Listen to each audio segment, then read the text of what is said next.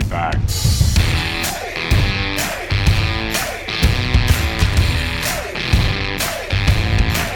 Get away from her, you bitch!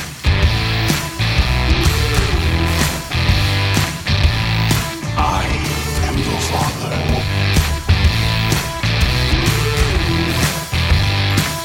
We all go a little mad sometimes.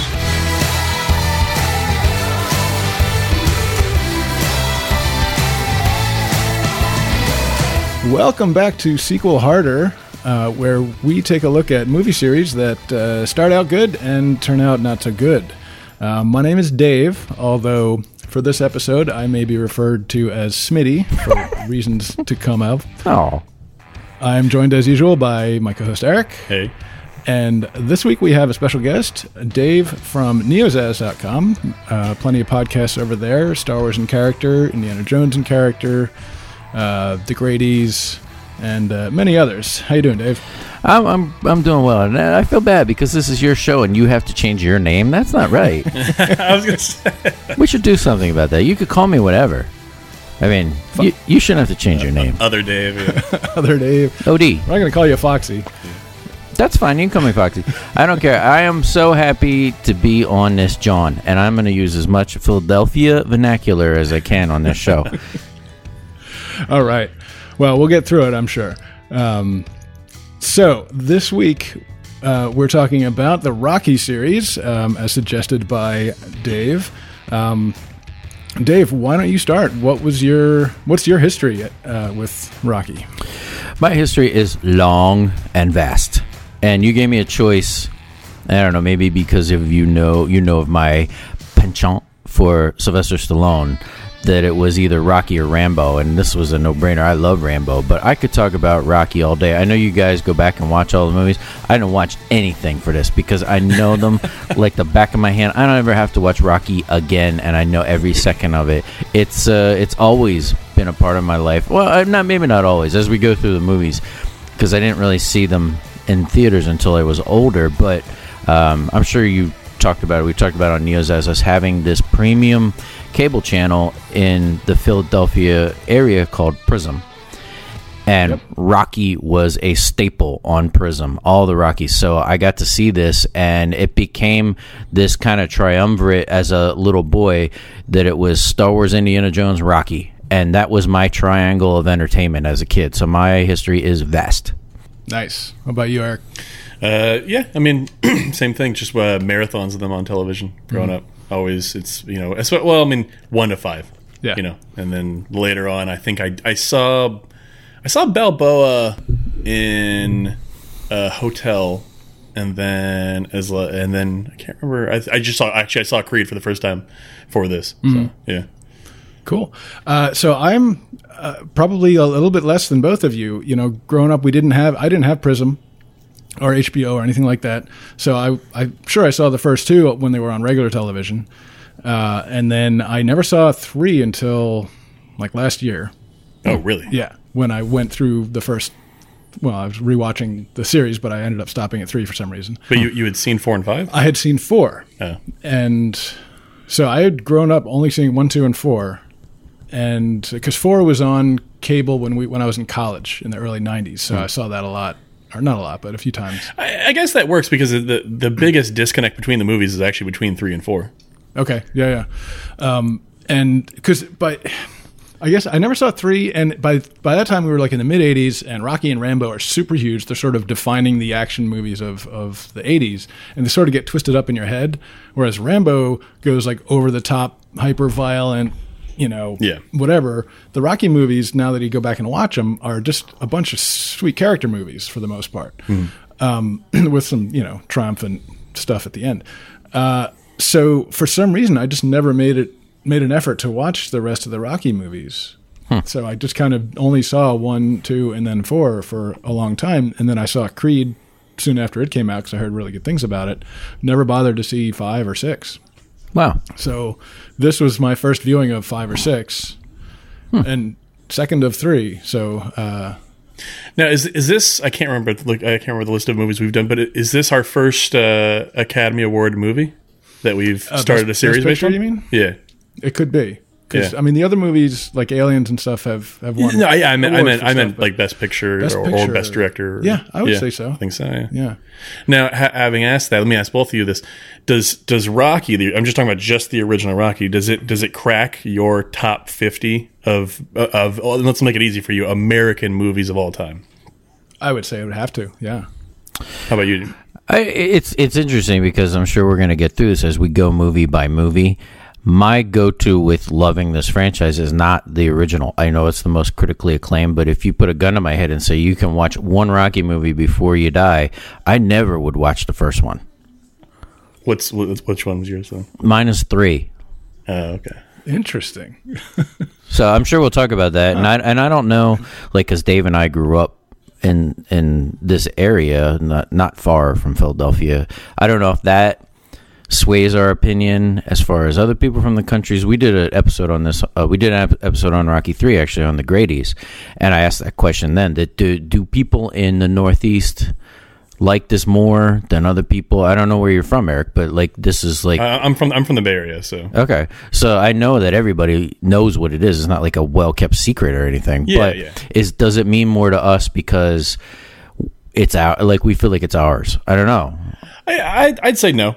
I'd say just based on the message of the movie, and I mean, there's a lot of themes of just like, you know, personal triumph and trying hard, and then you factor in some of the American spirit in like Rocky IV and stuff. I think that it goes across the whole nation.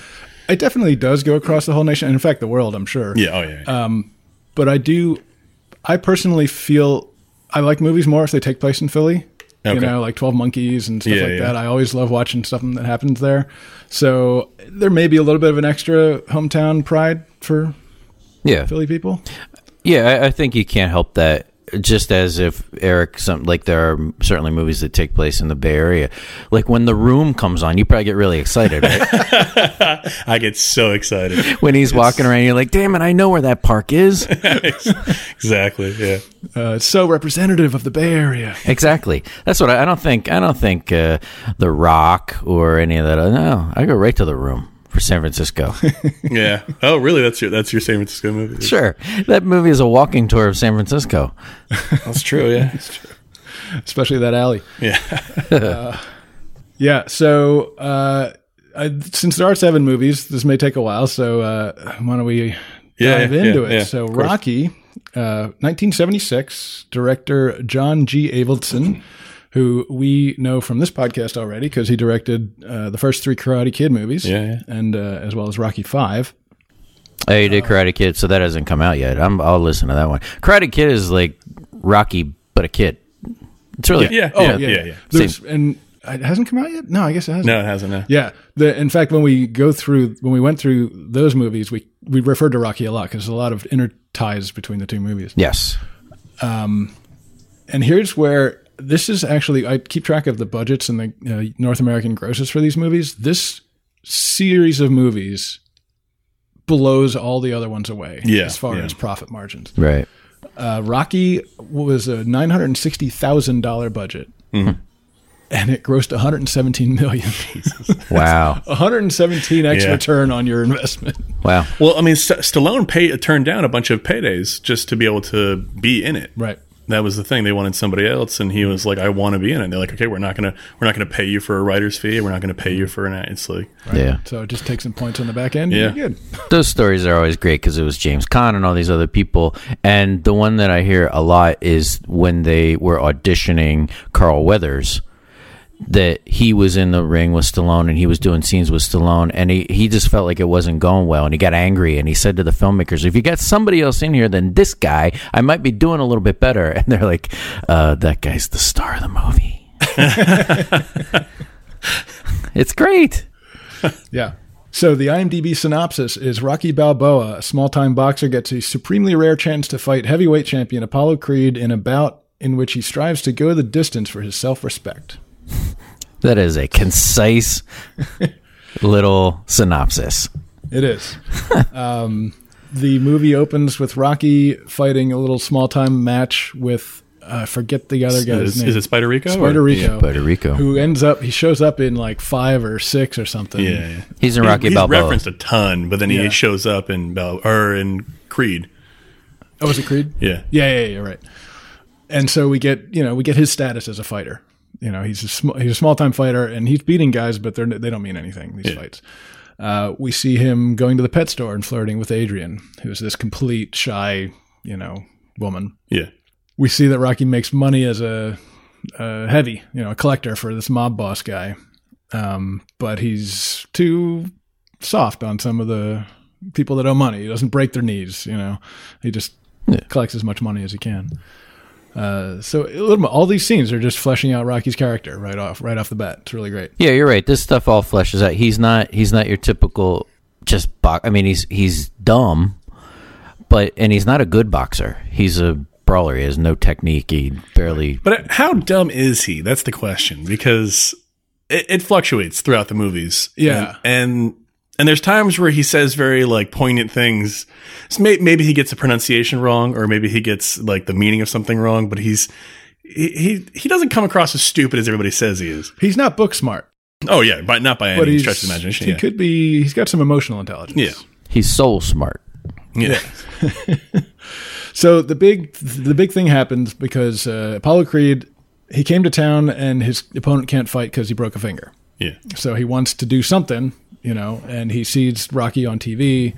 And does he see him on TV? I think doesn't he read about him in the paper or something? He reads about him. And he's called the Italian Stallion, and he's like, all right, this little chump could, And it's also the fight. Isn't the fight on New Year's Day, I think. No, I thought it was on 4th of July, and then he wanted to. Is it? Yeah, because he wears the. You refer to it as America's most important holiday later on, but it's actually New Year's Day for some reason. So he challenges Rocky. Rocky agrees to fight him. Mickey comes to get Rocky to let him train him. Then this is after Mickey had kicked him out of his locker at the gym because he wasn't doing anything. Listen, kid. Hey, look, Mick. What? Look, I need your help about 10 years ago, right? 10 years ago. Right. You never helped me. You didn't care. Well, if you wanted help. I say, if you wanted help, why didn't you ask? Why didn't you just ask me, kid? Look, I asked, but you never heard nothing. Well, I'm 76 years old. And,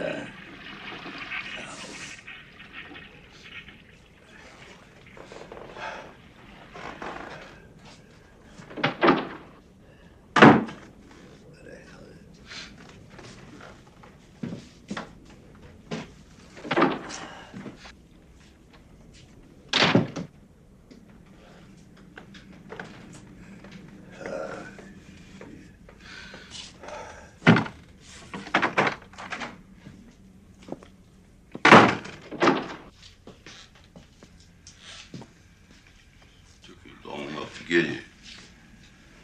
You 10 years to come to my house. Huh? What's the matter? You don't like my house? My house stink? That's right, it stinks! I ain't asked no favors from you. Don't fall around me. Talk about your prime. What about my prime, Mick? At least you had a prime. I ain't had no prime. I ain't had nothing. Legs are going, everything is going. No one's getting no nothing. Guy comes up, offers me a fight. Big deal. Want to fight the fight? Yeah, I'll fight the big fight. I wouldn't want to fight that big fight. It was going to happen to me. I want to get that. I want to get that. And you want me ringside and see it? Do you? You want to help me out? Huh? Do you want to see me get my face kicked in? Legs ain't working. Nothing's working. They go on, fight the champ. Yeah, I'll fight him. My face kicked in. And you come around here, you want to move in here with me? Come on in, it's a nice house. Real nice, come on in and move. It stinks. This whole place stinks. Want to help me out? Well, help me out. Come on, help me out, I'm standing there. He's an underachiever. Yeah. He's got more that going on than he's willing to put in the time. Yeah. So as far as the boxing goes, Mickey and Rocky train. There's some training montages, and then we get up to the fight. Other aspects that are going on, Rocky is, he begins dating Adrian. At some point, Adrian's brother, Paulie, who Rocky also knows, walks in on them like making out, and he freaks out. So Paulie might be one of the best characters. Well, he won an Oscar for this too. Yeah, I know. Yeah. He's great until he's the glue that holds the movie together. Yeah, you think? Oh, for me, yeah. I like if you want to get deep about this, I see, and this is a personal thing. I guarantee no one else agrees with me on this. That the story of Rocky is about a brothership between Paulie and Rocky. I can see that a little bit because they do evolve. Paulie is unsettling and gritty and dangerous and kind of evil. Racist. Well, Paulie gets Rocky out of his shell, and Rocky sort of calms Paulie down and makes him a better human being. Yeah, and by the end, does he? By the end, they love each other. It is. Yeah, I can see that as. I agree with you that the Rocky Paulie relationship is far more interesting than the Rocky Adrian one. Yeah. Oh, yeah. I think so. Yeah. Really? Yeah. Interesting. Because my running theme throughout this is that she really stinks. She adds nothing but is a vessel for him to move the story along, but her acting, her delivery, everything about Talia Shire. Oh, I didn't think she was that bad. Yeah. I think she's awful. And I always attribute this to, have you ever, other than I guess The Godfather, seen her in anything else? What is she No. She's lame. She's like to me, she's always the lame part of the Rocky movie. She's sort of like the wife in Breaking Bad. She's just kind of the wet blanket, right? She's important, but I just never feel like she's I guess she's effective because she's a plot device. That's all she is to me, as a plot device. I can see that, but I think she's at least for the first movie. I think she's a really important plot device because I think that he's too scared to do anything, but then he wants to sort of not necessarily impress her, but prove to her that he's a champion. Do you think he's proving it to her or to himself? But I think he wants to be somebody that it's one of those things where it's like he wants to be somebody before he can like feel like he's worth her. Okay. Yeah. Good. And that's good. So that's the heart of this movie. It's Rocky proving to himself or to whoever that he is worth something. He's not a bum. Yeah, because he has, I think you're right about all that. They both have very low self-esteem, and in that way they're a good match. But every time I watch one of these, I often wonder why he is attracted to her, why he likes her at all. I think Rocky can do better, is what I'm trying to say. Yeah, well, that shows his self-esteem, right? She does look past his intelligence quite a bit. But he picks her. Why does he pick her? There's really nothing interesting or attractive about her. Well, she starts off, they do that thing where they she's an attractive she's wearing woman. like three sweaters. Yeah, sweaters and the knit hat and the pointed horn glasses. Yeah. But then like by 2/3 of the way through the movie, she looks pretty good. Yeah. You know? Yeah, I think these movies are good in spite of her. Are you basing this a lot on like the later Adrian or Rocky 1 Adrian? I think I like. 'Cause I'll agree with you. Her character becomes pretty worthless after, or right around 3 and after. Yeah, she becomes a nag. Yeah, and before it, she's this mousy, quiet person that I don't know why he's with. So she never has that moment where I'm like, now I see why they're together. I never get that moment in the entire thing, and I'm saying this from a place of love. Like, I just don't understand their relationship. I never have. Doesn't I think in 5 maybe is it when Paulie says that Rock had never been with another woman besides her? Oh yeah, really? I don't remember that. Yeah. Well, that definitely could be it. However good or bad she is as a character, what it does is it shows his tender side. Yeah. He's just always good to her and tender and. I guess otherwise, because because they have the whole aspect of him being like an enforcer for the mob or whoever that guy, loan shark or whatever he is. It's like you kind of have to tender his and sort of bring back his macho-ness a little bit, right? Otherwise, he's an unsympathetic character. He goes around breaking legs for a loan shark. Yeah, and like when at the end of the fights, all he does is wants to call her name. That's all he cares about, So that's to me what she serves in these movies. Yeah, she does. I just feel like she's bad at it. Because there's no changing your mind on no that's the best part of the original Rocky is the end. It is that he doesn't care about the decision. here. It's chaos. Rocky, you went the distance. You went the 15 rounds. How do you feel? All right, what are you thinking about when that buzzer sounds for that left? What do you think about when the 15th round when you're coming out? Rocky. Rocky. Your attention, please. Rocky. Tonight, Rocky. we have had the privilege of witnessing the greatest exhibition of guts and stamina in the history of the ring. Rocky. Ladies and gentlemen, Rocky. we have a split decision. Judge Walker, 8-7 for Creed. Those fans out there declare a rematch in your fans here. Why not? Come on. You heard him, ladies and gentlemen. You can't do it. That's my friend. He's everything. He's your friend. You're breaking the jack. Come on, let's go, buddy. Come on. Ollie.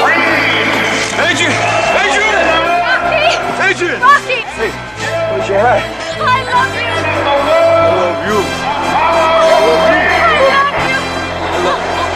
I love you. I love you. I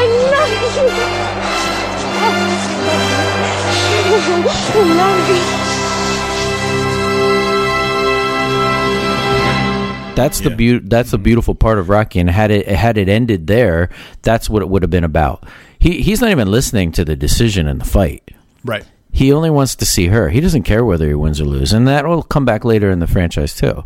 Yeah, so speaking of the fight, he does end up losing, but he goes the full 15 rounds with Creed and, loses on points, which is way more than anyone ever expected him to do. Yeah. Do we need to talk about how this is partially inspired by the Wepner-Ali fight? Go for it. Yeah. So, I mean, apparently Stallone had watched that fight. So it was Chuck Wepner. A very similar story. It's Muhammad Ali was looking for an opponent, and they found this just kind of like salt of the earth, big, like Polish guy or whatever he was, and they gave him a shot at it, and everyone was like, "Oh, he'll get." His nickname was the Bayonne Bleeder, and it was just he would get cut up and by being hit in the face. He just took a lot of bruisings and beatings, and no one expected him to go the distance. And I think it's highly debated, but he did knock Ali down in the fight, and one of the only two or three people to ever do that. Wow! But a lot of people say that he stepped on Ali's foot when he hit him. But there's a bunch of great movies actually on Chuck Wepner, and he talks about how he got in arguments with Stallone and Stallone kept stealing things from Chuck Wepner's life for the later Rockies. Yeah, he tried to sue him a couple of times. Yeah, that is a great backstory of it, because that's one thing. Unlike Apollo Creed, Ali did that with lots of guys because he knew he was Muhammad Ali and he was a draw. So he would go from town to town and find somebody that he knew was struggling, and this was going to be their one big payday. And he did this for lesser known fighters, and Wepner was one of them. He did this with other guys too. It's a great story that Ali would even do this at all. Yeah, I mean, especially when you look at Ali and Creed, and they're so similar to each other. Yeah. It's showboats and grandstanding and all that kind of stuff. And still, I like the fact that Stallone, this movie is the start of him always including real boxers in the Rocky movies. Joe Frazier's in this, and Roberto Duran is one of the sparring partners, and he'll do that along the way, paying homage to boxing as a sport. I think he's always been respectful. So the lawsuits and stuff, Wepner can just kind of go away. So anything else about the story here? I mean, talking a little bit about the formats of the movie, it's a couple of them break away from it. But the thing I like most about the Rocky movies is that you get to look into Rocky's life, and the fight doesn't come till the end. So it's the focus on the movie really is the character story up into the fight. Right. It's not a series of you look at a lot of other boxing movies, and it's like it usually opens with a fight, and then it's like they fight a few more times, and it's like they're fighting different people, and this and this and this. This is sort of like it opens with a fight, but it's very brief, and then you don't ever see him really fight again until the end of the movie. Right. Yeah. Yeah, I'll probably talk about it when we do our little review. This, to me, is the one, though, that I just find it a little dull at times, probably because of some of the character things. And I think once you see it once and you know who Rocky is, it's not necessarily the one that you have to go back and watch a lot. No, that's fair. I mean, there's the famous training montage and the climbing the steps of the art museum and all that kind of stuff. But yeah. Now, let me ask you this: so your love of Rocky and especially in its connection to Philadelphia, if later movies had never come and it was only ever just Rocky 1, what does that do for you? Do you rank it lower now as a movie where you're like it's kind of slow at parts and yeah, definitely. So it's only holds up the place that it does because of the latter movies and it was the impetus for something that would become one of my favorite things. If this was it, I wouldn't care so much. No, not at all. It definitely, the first two and even some of the third have that sort of 70s gritty auteur filmmaking. Yeah. They have it. They have that feel. And a lot of movies that came out before a certain George Lucas film tended to be a bit slower. Yeah. Well, this was also talking on the filmmaking side. This is the first narrative movie to use the Steadicam. Huh. Yeah, the other two that were before were documentaries. Were Bound for Glory. Well, this one says Marathon Man also used it. Did it? Yeah. This might be. I mean, well, it's one of the very first. One of the very first. Yeah. And knowing that and watching the movie, it's like, oh yeah, there's a big old Steadicam shot. All the running shots and all. Yeah, the up the stairs and everything. Right, so right. Yeah, I get to. And speaking of those stairs, Dave, I noticed that Chris and Tim are doing that right as we speak. Yeah, they. I think Chris will do that any chance he gets. Yeah, two of the other hosts from Star Wars and Character are at the art museum. They're doing like a sci-fi convention in Philadelphia, and they're like showing pictures of them at the Rocky statue and everything. There's an actual statue there? Oh, yeah. Oh, really? Well, the statue's... Oh, yeah. So we can talk about that. I first learned about the statue when my junior high school class went to the art museum. Yeah. And because after the movie, what was it, the second or third one that they had the statue made? The third one.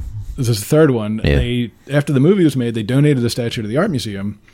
And what was the story, Dave? They kept it inside for a while, but then people were like, this isn't art, doesn't belong in an art museum. Yeah. So they put it somewhere else for a while, but then they brought it back and said, hey, wait, we'll put it outside. It's not in. As how long has it been back outside? Because in one of the movies, Rocky comments, like, oh, they got rid of my statue. Yeah. Yeah, the statue story is fun to read about because nobody has ever wanted that statue. They made it. It is. They made it for the third one, and it stood where it stands in Rocky 3. The art museum got tired of it for a while, saying it's not art. We don't want it at the art museum, so they gave it to the sport down at the sports complex, where all the sports stadiums in Philadelphia are at the same place. And it stood outside the Spectrum, where the fights from 1 and 2 are, for a long time, right outside. And then the sports community got mad and said, it's not real sports. We don't want it. And it went in storage for a long time. And then they all settled on where it is now, which is in a little almost like garden area to the right of the steps down on street level. Right. And there still is at the top of the steps, there's a cool little thing in the ground. It's an engraving that has his feet. It's the bottoms of, because he always wore like Converse All-Stars. And there's two little feet where he stood and when he got to the top of the steps, and it says Rocky. His arms up. Yeah, that's still there at the top of the steps. So when people run up there, they can do that. But there's always a line at that statue. Yeah. There's a guy that's a Rocky impersonator that stands there and he tries to charge you money to get his picture taken. In fact, Dave, you were at the Rocky Run, weren't you? No, I have never been to the Rocky Run. Okay, I thought you happened to be here during that. There was even a guy that was an Apollo Creed impersonator standing there at the Rocky statue, and all this guy had in common with Apollo Creed is that he was black. This guy looked nothing like Carl Weathers. He was fat and out of shape. It was hilarious, and he was trying to get people to give him $1 to get their picture taken with him. Yeah, there's a whole, you can do the whole tour, and anybody, like I've done it recently, you can go to Mighty Mix Gym, which is right across the street from the pet store. You can go to all these places. One of the other places that they went today was the cemetery, Laurel Hill Cemetery, which is where Adrian and Paulie are buried in the movies. Oh, wow. And they have the prop graves. Oh, yeah. Really? Oh, wow. Yeah, they have the prop graves. And you can see, like, there's so many filming sites to go to, and I think people that are big fans do this. You should put together a tour. And there are some. There are some. Yeah, the guy. It's this guy that thinks he looks like Rocky. And all he has in common with Rocky is he's a short Italian dude. He's got nothing in common with him. And we even ate at, I don't know the name of the real restaurant, but it's Adrian's from the later movies. Oh, right. It's an expensive Italian restaurant, really nice. But yeah, you can, if you come to the city, you can certainly look up all these addresses on your own and do your own tour. You don't have to pay anybody a dime. Some of the places are dodgy. I'm saying you might not want to spend too long down at Mighty Mix because that's in the thick of Kensington, and you don't screw around in Kensington. Yeah. Jeez. And then somebody calculated, based on the visuals, like how far Rocky ran. Yeah. And they're saying it was like 35 miles or something. Yeah, there are times he's nowhere near. When he's in the Italian market, that's in South Philadelphia, and then when he runs up the steps, that is so far away from where he is. Yeah. The geography of some of the things they do, and even we're going to talk about Rocky 2 next, the geography of just the whole beginning of that movie with the ambulances, none of it works. Oh, really? It's great. That's awesome. A couple of brief trivia things here. Lloyd Kaufman, who made all the Troma movies, is in this movie as drunk. Can you pick him out, or no? I think I just found it on IMDb. Really? Yeah. And then Michael Dorn from Yeah. Star Trek is Yeah. in this, uncredited as one of Apollo Creed's bodyguards. Oh, wow. Yeah. I need to go back and look for that now, actually. Okay, so ratings. What do you think, Eric? I gotta give it. I gotta give it a 10. Oh wow! Yeah. All right. This is one of those rare turns for me. It still holds up. I watch it maybe once every 4 or 5 years. Okay. And it's a good personal story of just if you put your heart at something, and it doesn't matter if you succeed or not. It's just as long as you actually go for your dreams. Very good. I gave it an 8. It is really good, and I enjoy it whenever I watch it, but it's one of those that I won't generally watch, over and over again. Oh, man, I got to disagree with that one. It's for no particular reason. It's just, yeah, like Dave said, it's a little slow, But I actually that's my favorite part about it is just the personal Rocky story. I enjoy that slow aspect of it. Yeah, that's good. What about you, Dave? This is one of my lower ones in looking at all my ratings, and I give it a 7 because to me it is dull. It is something that if I never really have to sit down and watch this movie again, I think I'm okay. If that was the case for some of the other ones, I might be upset. If I watch this, I will skip big chunks of it. Certainly watch the fight at the end, watch the training, watch some, assorted scenes here and there. But because of that and the dullness in between, I know it is a good character study, and I think he never gets enough credit to me for the job he does as an actor. I think people think he is that guy. Oh, he's dumb, and that's the way he talks. That's not the way he talks. He's not a stupid person. He wrote all these movies. You really have to be an intelligent person to do what he's done in his career, and that kind of always bothers me. But I think if I'm feeling Rocky, I'd never go to this one, so I give it a 7. All right. IMDb comes in at 8.1, and Rotten Tomatoes gives it a 93%. Wow. All right. Yeah. Yeah.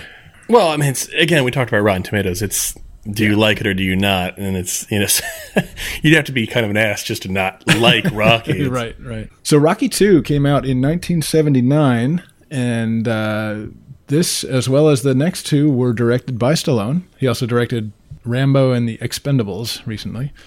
This one had a budget of $7 million, and it grossed $85 million. Wow. So still a very respectable. Well, especially when you look at what you said, it was 79? Yeah. What's the inflation on that? It's, it's got to be pretty good. Yeah. Okay, the synopsis. Rocky struggles in family life after his bout with Apollo Creed, while the embarrassed champ insistently goads him to accept a challenge for a rematch. This one, and so again, going back to Karate Kid, we start right at the end of the previous movie. In fact, I love they that. replay the whole, basically the whole end scene of the previous movie. Then after the fight, they go to the hospital. Apollo starts pleading for a rematch. Rocky isn't very interested, or in fact very coherent at the time.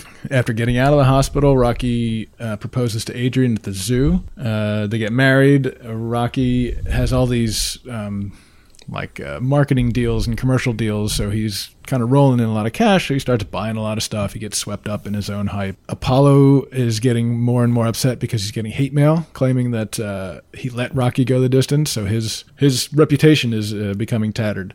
Rocky is doing commercials, but he's not doing well. So watching that scene where they're trying to film the commercial, and it was especially painful because they're shooting on film. Yeah, and, they're wasting thousands of dollars of film just every time that he screws up. It's funny that's what bothers you. Those scenes are gut wrenching to watch. You feel so bad for him. Oh, I know. Yeah. And you got to imagine just being Adrian standing there. It's just like you pick up. He again, we question Rocky's intelligence, but it's like he gets frustrated near the end of it, but he's not really picking up on everybody else around him, kind of like getting annoyed with him. But then Adrian for sure is, and she she can't stand for that. Right. Yeah. I think this is his second best performance in any of the movies. I think he's so good in this because he's still goofy, but he's starting to get an edge to him because of that kind of stuff and all the stuff that he has to do to support his family in working at the meat processing plant and all that kind of stuff. Because he was on the top of the world the last time we saw him, and nothing is working out for him anymore. It's a huge like high and then a low. And I agree, yeah, because I like how he just can't go back to the loan shark. He just refuses to go back, and so he works just a manual labor job. Mm-hmm. Yeah, and it probably doesn't pay as well as the other one did. Right. And then when he gets laid off of that, he tries to he gets a job at the gym, just like mopping up. Yeah, yeah, spit. Get another guys spit. Hey, John, will you empty them buckets? They're flowing over. Will you do that? All right, Johnny, I'll do Now it. let him do it. I got it, Rob. Oh, come on, I don't Hey, mind. Rob.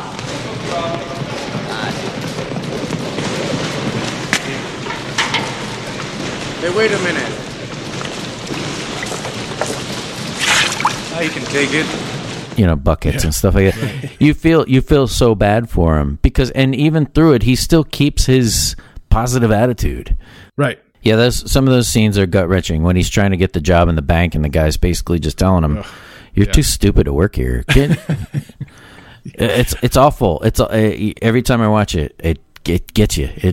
This is the stuff that where in the first one maybe I was finding dull. I'm not anymore because maybe it's and the first one probably deserves credit because I'm now entrenched in this guy's life. Now I'm breathing every breath with him and I'm feeling it for him. And that happens from here on out, I think. Yeah, and even through all of that, because he has Adrian, he maintains a positive attitude. Yeah. I love how anytime he's talking about his own intelligence in the world, he's so eloquent when he does it. It's just so funny to sit there and listen to these people tell him he's an idiot. Yeah. And then he goes on these speeches about it's I'm going to work really hard. It's like sometimes it's not about having the right the brain that everybody else does, but it's so you feel terrible for him. Yeah. Yeah, he's good because again it's one of those things where he's obviously smarter than Forrest Gump. You know what I mean? It's not like he's Forrest Gump level intelligence. He's not a very good reader, and he's probably didn't even graduate high school. Yeah, well, I think he said he stopped at like freshman year or something. And, he's taken a few shots to the head over time. Yeah, can't help. That's another thing you can't look past. Is he has taken. The fighting in these, it's they take him to the face constantly. Yeah, and it reminds me of, and this is probably where they get it, was that episode where Homer Simpson becomes a boxer. Exactly. Clear. It's like he because Homer Simpson can take a hit to the head. He's got like special goo around his brain or whatever. Mm-hmm. An extra thick skull. That's Rocky's strong point is he can take a hit. Yeah. There's never been an ounce of defense in any Rocky movie. Oh no. We also haven't talked about how they kind of pioneered fighting technique and filmmaking with this, where they actually shot all the scenes backwards. Yeah, right. Yeah. How so? They put all the heavy makeup on, and then as they would fight, they would shoot the last round first and then go backwards, and they would sweat off the makeup. So they didn't have to keep reapplying it. So they would shoot the final scene first with all the heavy like bruising makeup and all that stuff. Oh, and then as they would fight and sweat, it would go away, and then they just started shooting the later stuff. That? Yeah. Okay. Good direction. It was so low budget, it saved them a bunch of money to keep having to stop, reapply makeup, stop, reapply makeup. Yeah, and the direction is great. Like he put himself out there. I won't be in it unless I can act. Well, now not only is he acting and writing, but now he's directing these movies, and he's doing a damn good job. There's so much going on in this movie that a less capable director would not be able to handle, and he is doing it. And another thing to me that he never gets credit for. Yeah, absolutely. So finally, Mickey sees a commercial of Apollo trying to like goad Rocky into fighting him. Look, I know a lot of people out there want to see me in a rematch with a timid fellow who calls himself the Italian Stallion. But this man does not have the honor to meet me in the ring. Or is it Scallion? Now listen, what's his name? Fairness, Apollo. What Rocky is your name, Balboa did officially retire. Yeah, the bum's hiding, the bum's running. He doesn't want to face me. He's scared. You know it and I know it. Apollo, I think there's more here than meets the eye. You've been under close scrutiny ever since that split decision victory. A lot of reporters, Apollo, including me, thought it was an even draw. That's your opinion and you're entitled to it. But now I'm ready to have a rematch to prove that this lucky club fighter, and that's what he was, lucky, does not have the skill to last 5 minutes in the ring with a superior athlete like me. The man's running, the man's hiding, the man doesn't want to face me. So I say to you, Rocky Balboa, or whatever your name is, that I want the American people to know. I want the whole world to know that I'm ready, willing, and able to meet you anywhere, any place, anytime. I will meet and defeat this so-called fighter who calls himself the Italian Stallion. If the man only has the guts to give me a call, and you can call me collect. Call me, Balboa. This would be a legitimate rematch. The boxer against the puncher, and I think everyone wants to see them back in the ring together. But there's only one problem. Where is Rocky Balboa? I'm Brent Musburger.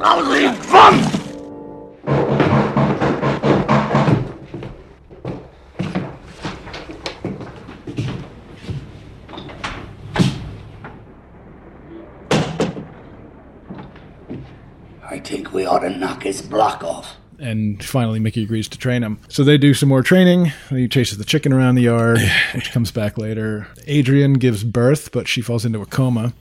So they kind of interrupt their training schedule to wait with her until she comes out of the coma. And like the first thing she says when she wakes up is, you know, go get him, or you should win, or whatever it was. She win, was, Rocky, she was win. Against it. Yeah.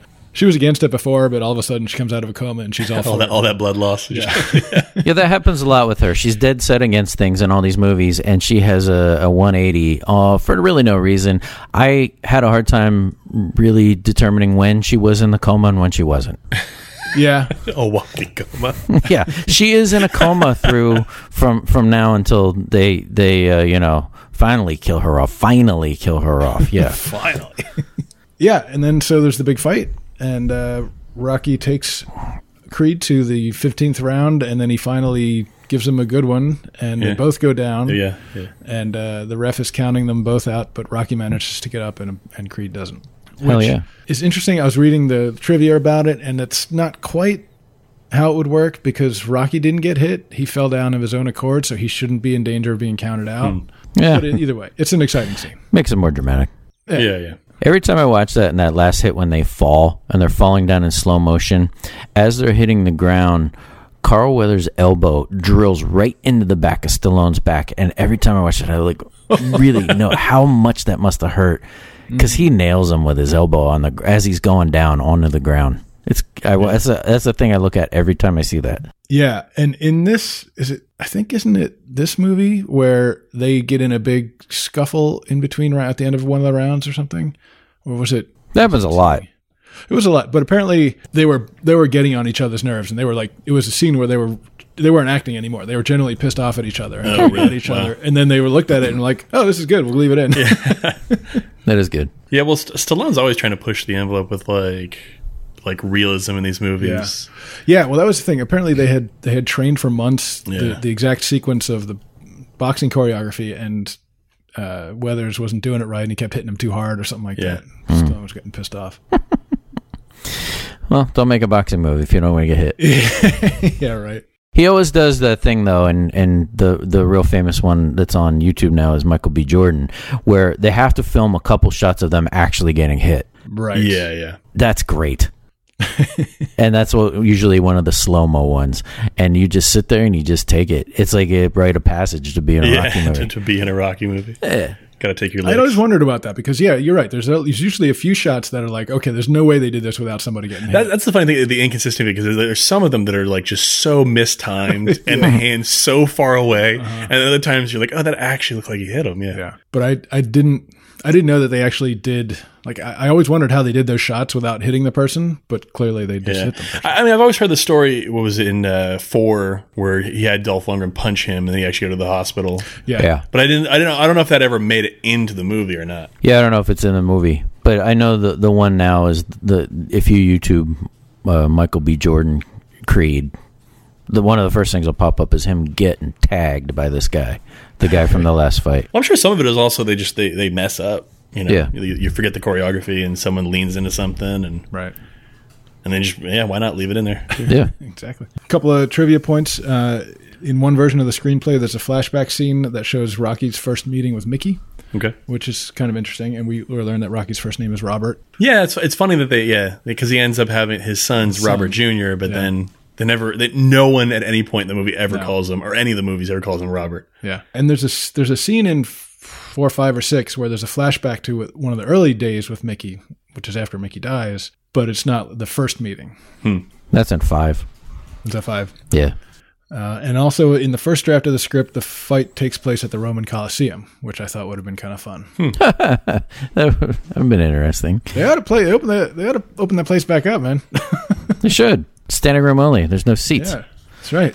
All right. What's your rating, Eric? I give it a 9. I consider 1 and 2 to be a whole movie. Okay. It's almost in my mind like a part 1 and part 2. Yeah. Because you know the moment that he lost in the first one, which I love that he does, and then they announced they're making a second one. You're like, well, he's going to win in the second one.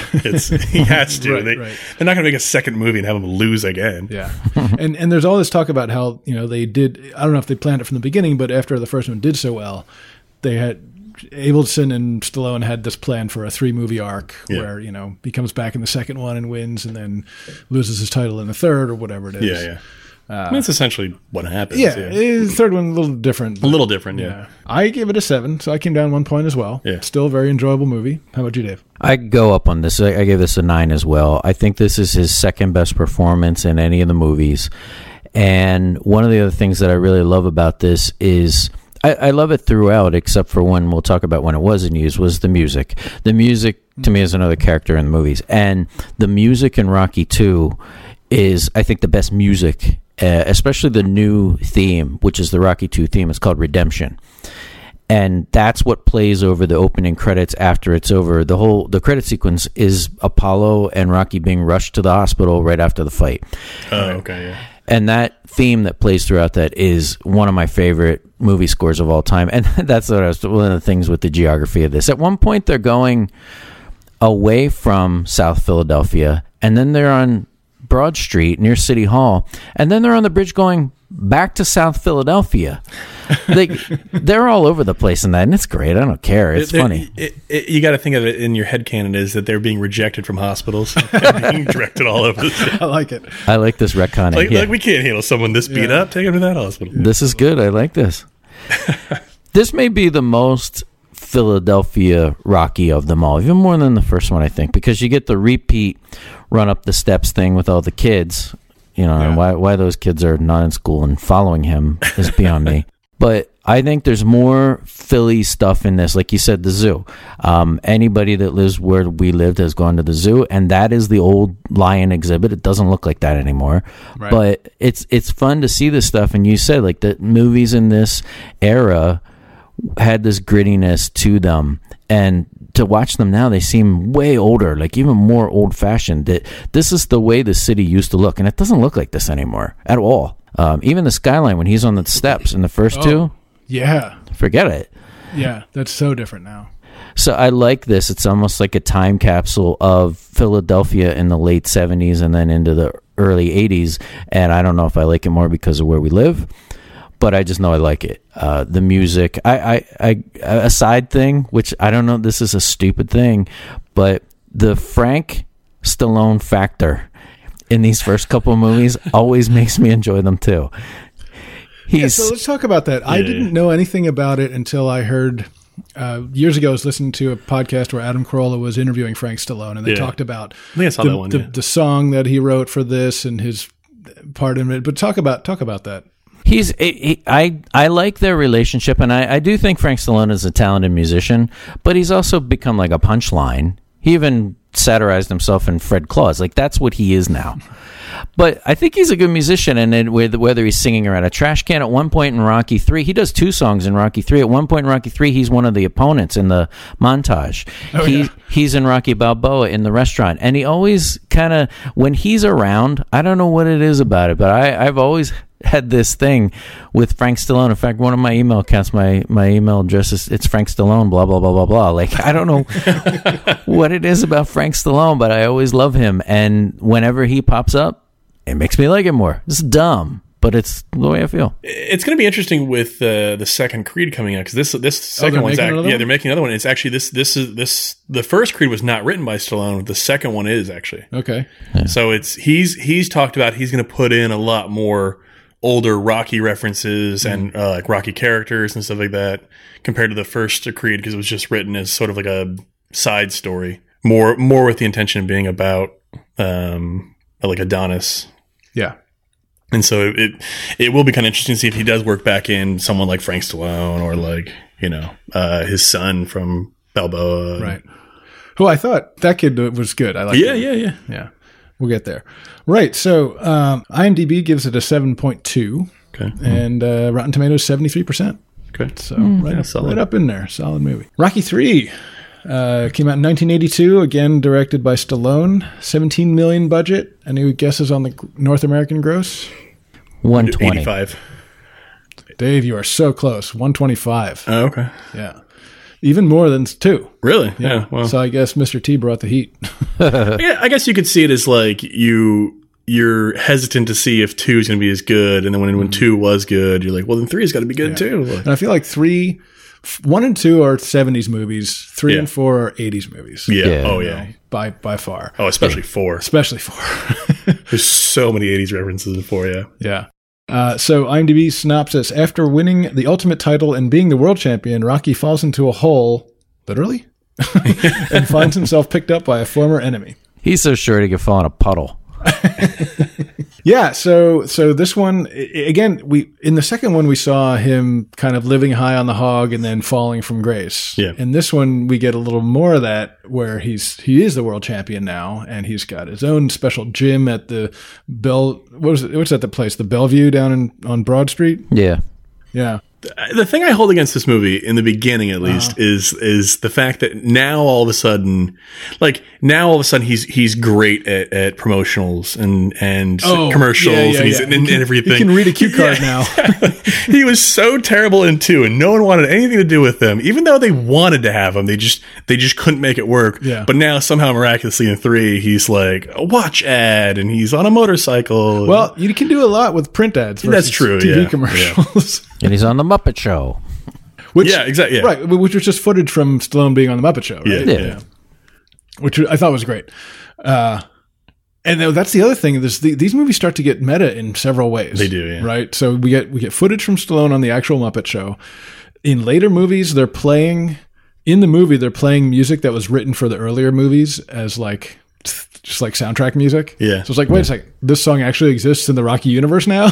You know what I noticed for the first time watching this? It blew my mind. It was after he loses to what's Mr. T, Clubber Lang, and then they're training from again, and they're watching the footage from the first fight. It's the footage from the movie. Yeah. And so the only way to get that is just some guy in the ring filming. Exactly. They do that several times later on, but this was the most egregious. This is where I first noticed it. I was like, that's not possible. That is not the TV footage from the fight. Yeah. You're like right behind the guy.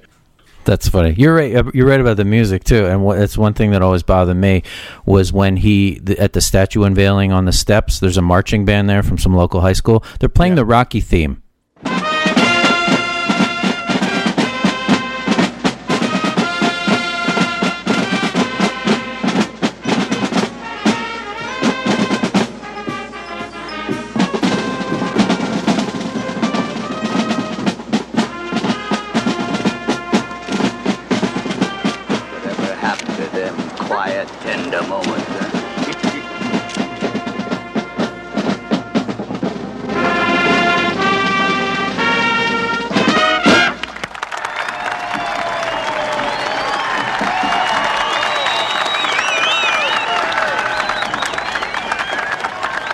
Thank you, one and all.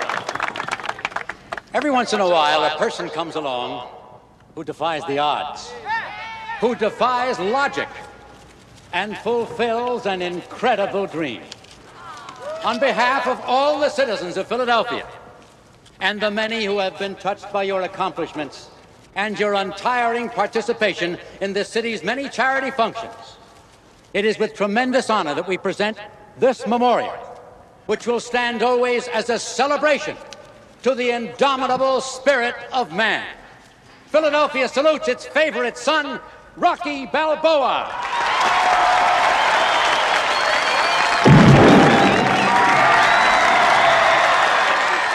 Right. The marching band. The Rocky theme doesn't exist, but this high school band has gotten the sheet music and learned it, and they're playing it. The Bill Conti score. Give me a break. That's dumb. Yeah, that was pretty dumb. So yeah, again, we start with the end of the previous movie. Then we go to, but it gets right into Eye of the Tiger, which is probably one of the best known. Oh yeah, if you ask anybody Rocky. Pick a Rocky song, anyone that's 90% of people are going to pick Eye of the Tiger. Yeah. Speaking of the music, I have to say that the Getting Strong Now song music that they use in a lot of them, never a big fan of that. And they kind of leaned into it in some of the later ones, and I'm like, oh, this is my least favorite Rocky thing. They doubled down on it. So Rocky buys a bunch of stuff. Clubber Lang, we see cut back to Clubber Lang working his way up through the ranks, and he's constantly watching Rocky and being pissed off about it. Always pissed off. Yeah. So now we get the whole Paulie story, which is, I think, a good aspect to this. Like, so Paulie he's jealous of Rocky's success because he doesn't have it. He doesn't have anything. Rocky's not like giving him handouts or letting him live with him because he let Mickey live with him. But he's too proud to ask for anything until he kind of loses it one night and vandalizes a Rocky pinball machine. This is what I was saying earlier. Is that there's so many more Paulie Rocky scenes than there are like Rocky Adrian scenes. Yeah. And it is a weird way to start the movie. This is Rocky on top of the world, and it's all like, he won the championship, and the first thing you see is Paulie drunk and disorderly. And you're following him from like bar to bar, and like he's at like an arcade, and that's why a great scene in that first bar, because he's leaving, and the bartender says, "Hey, Paulie, give Rocky my best." He's like, "Oh, you never give Paulie your best." It's like, okay. He's jealous.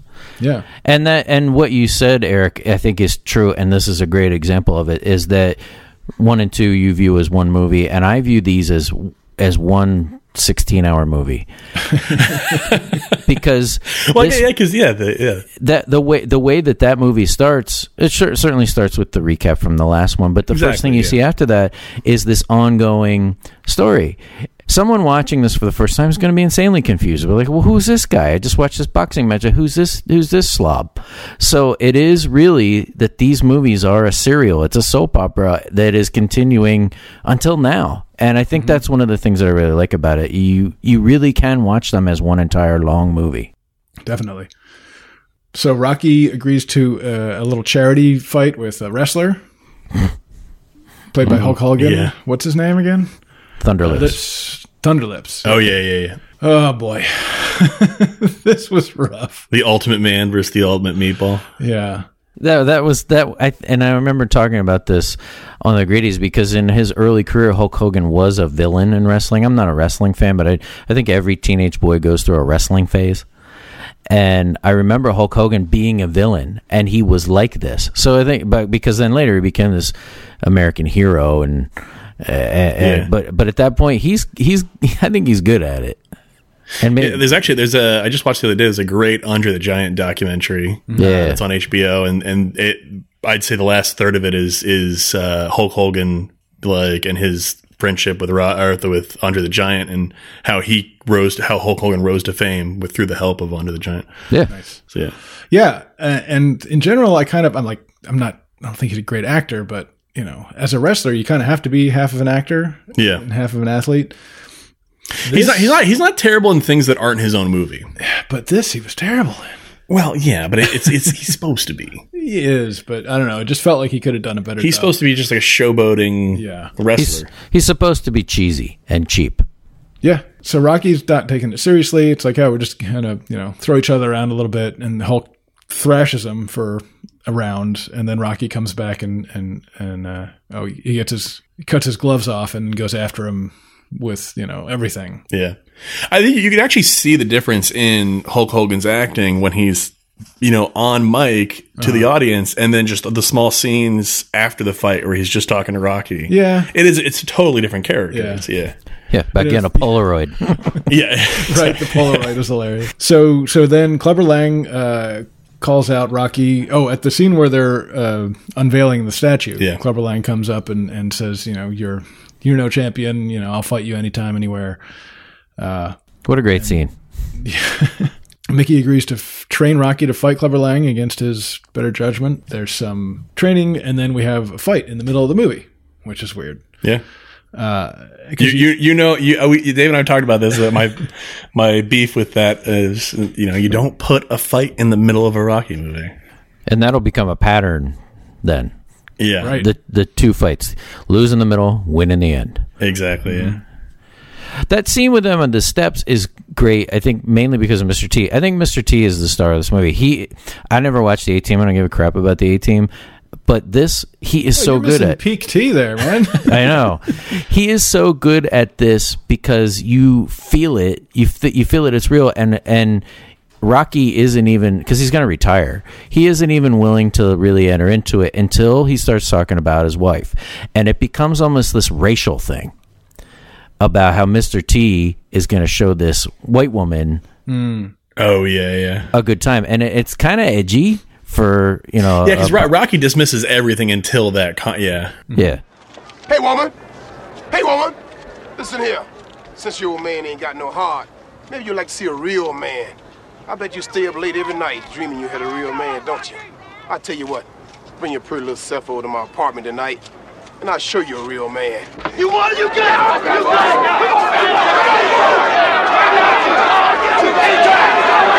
it. Mr. T. I think Mr. T.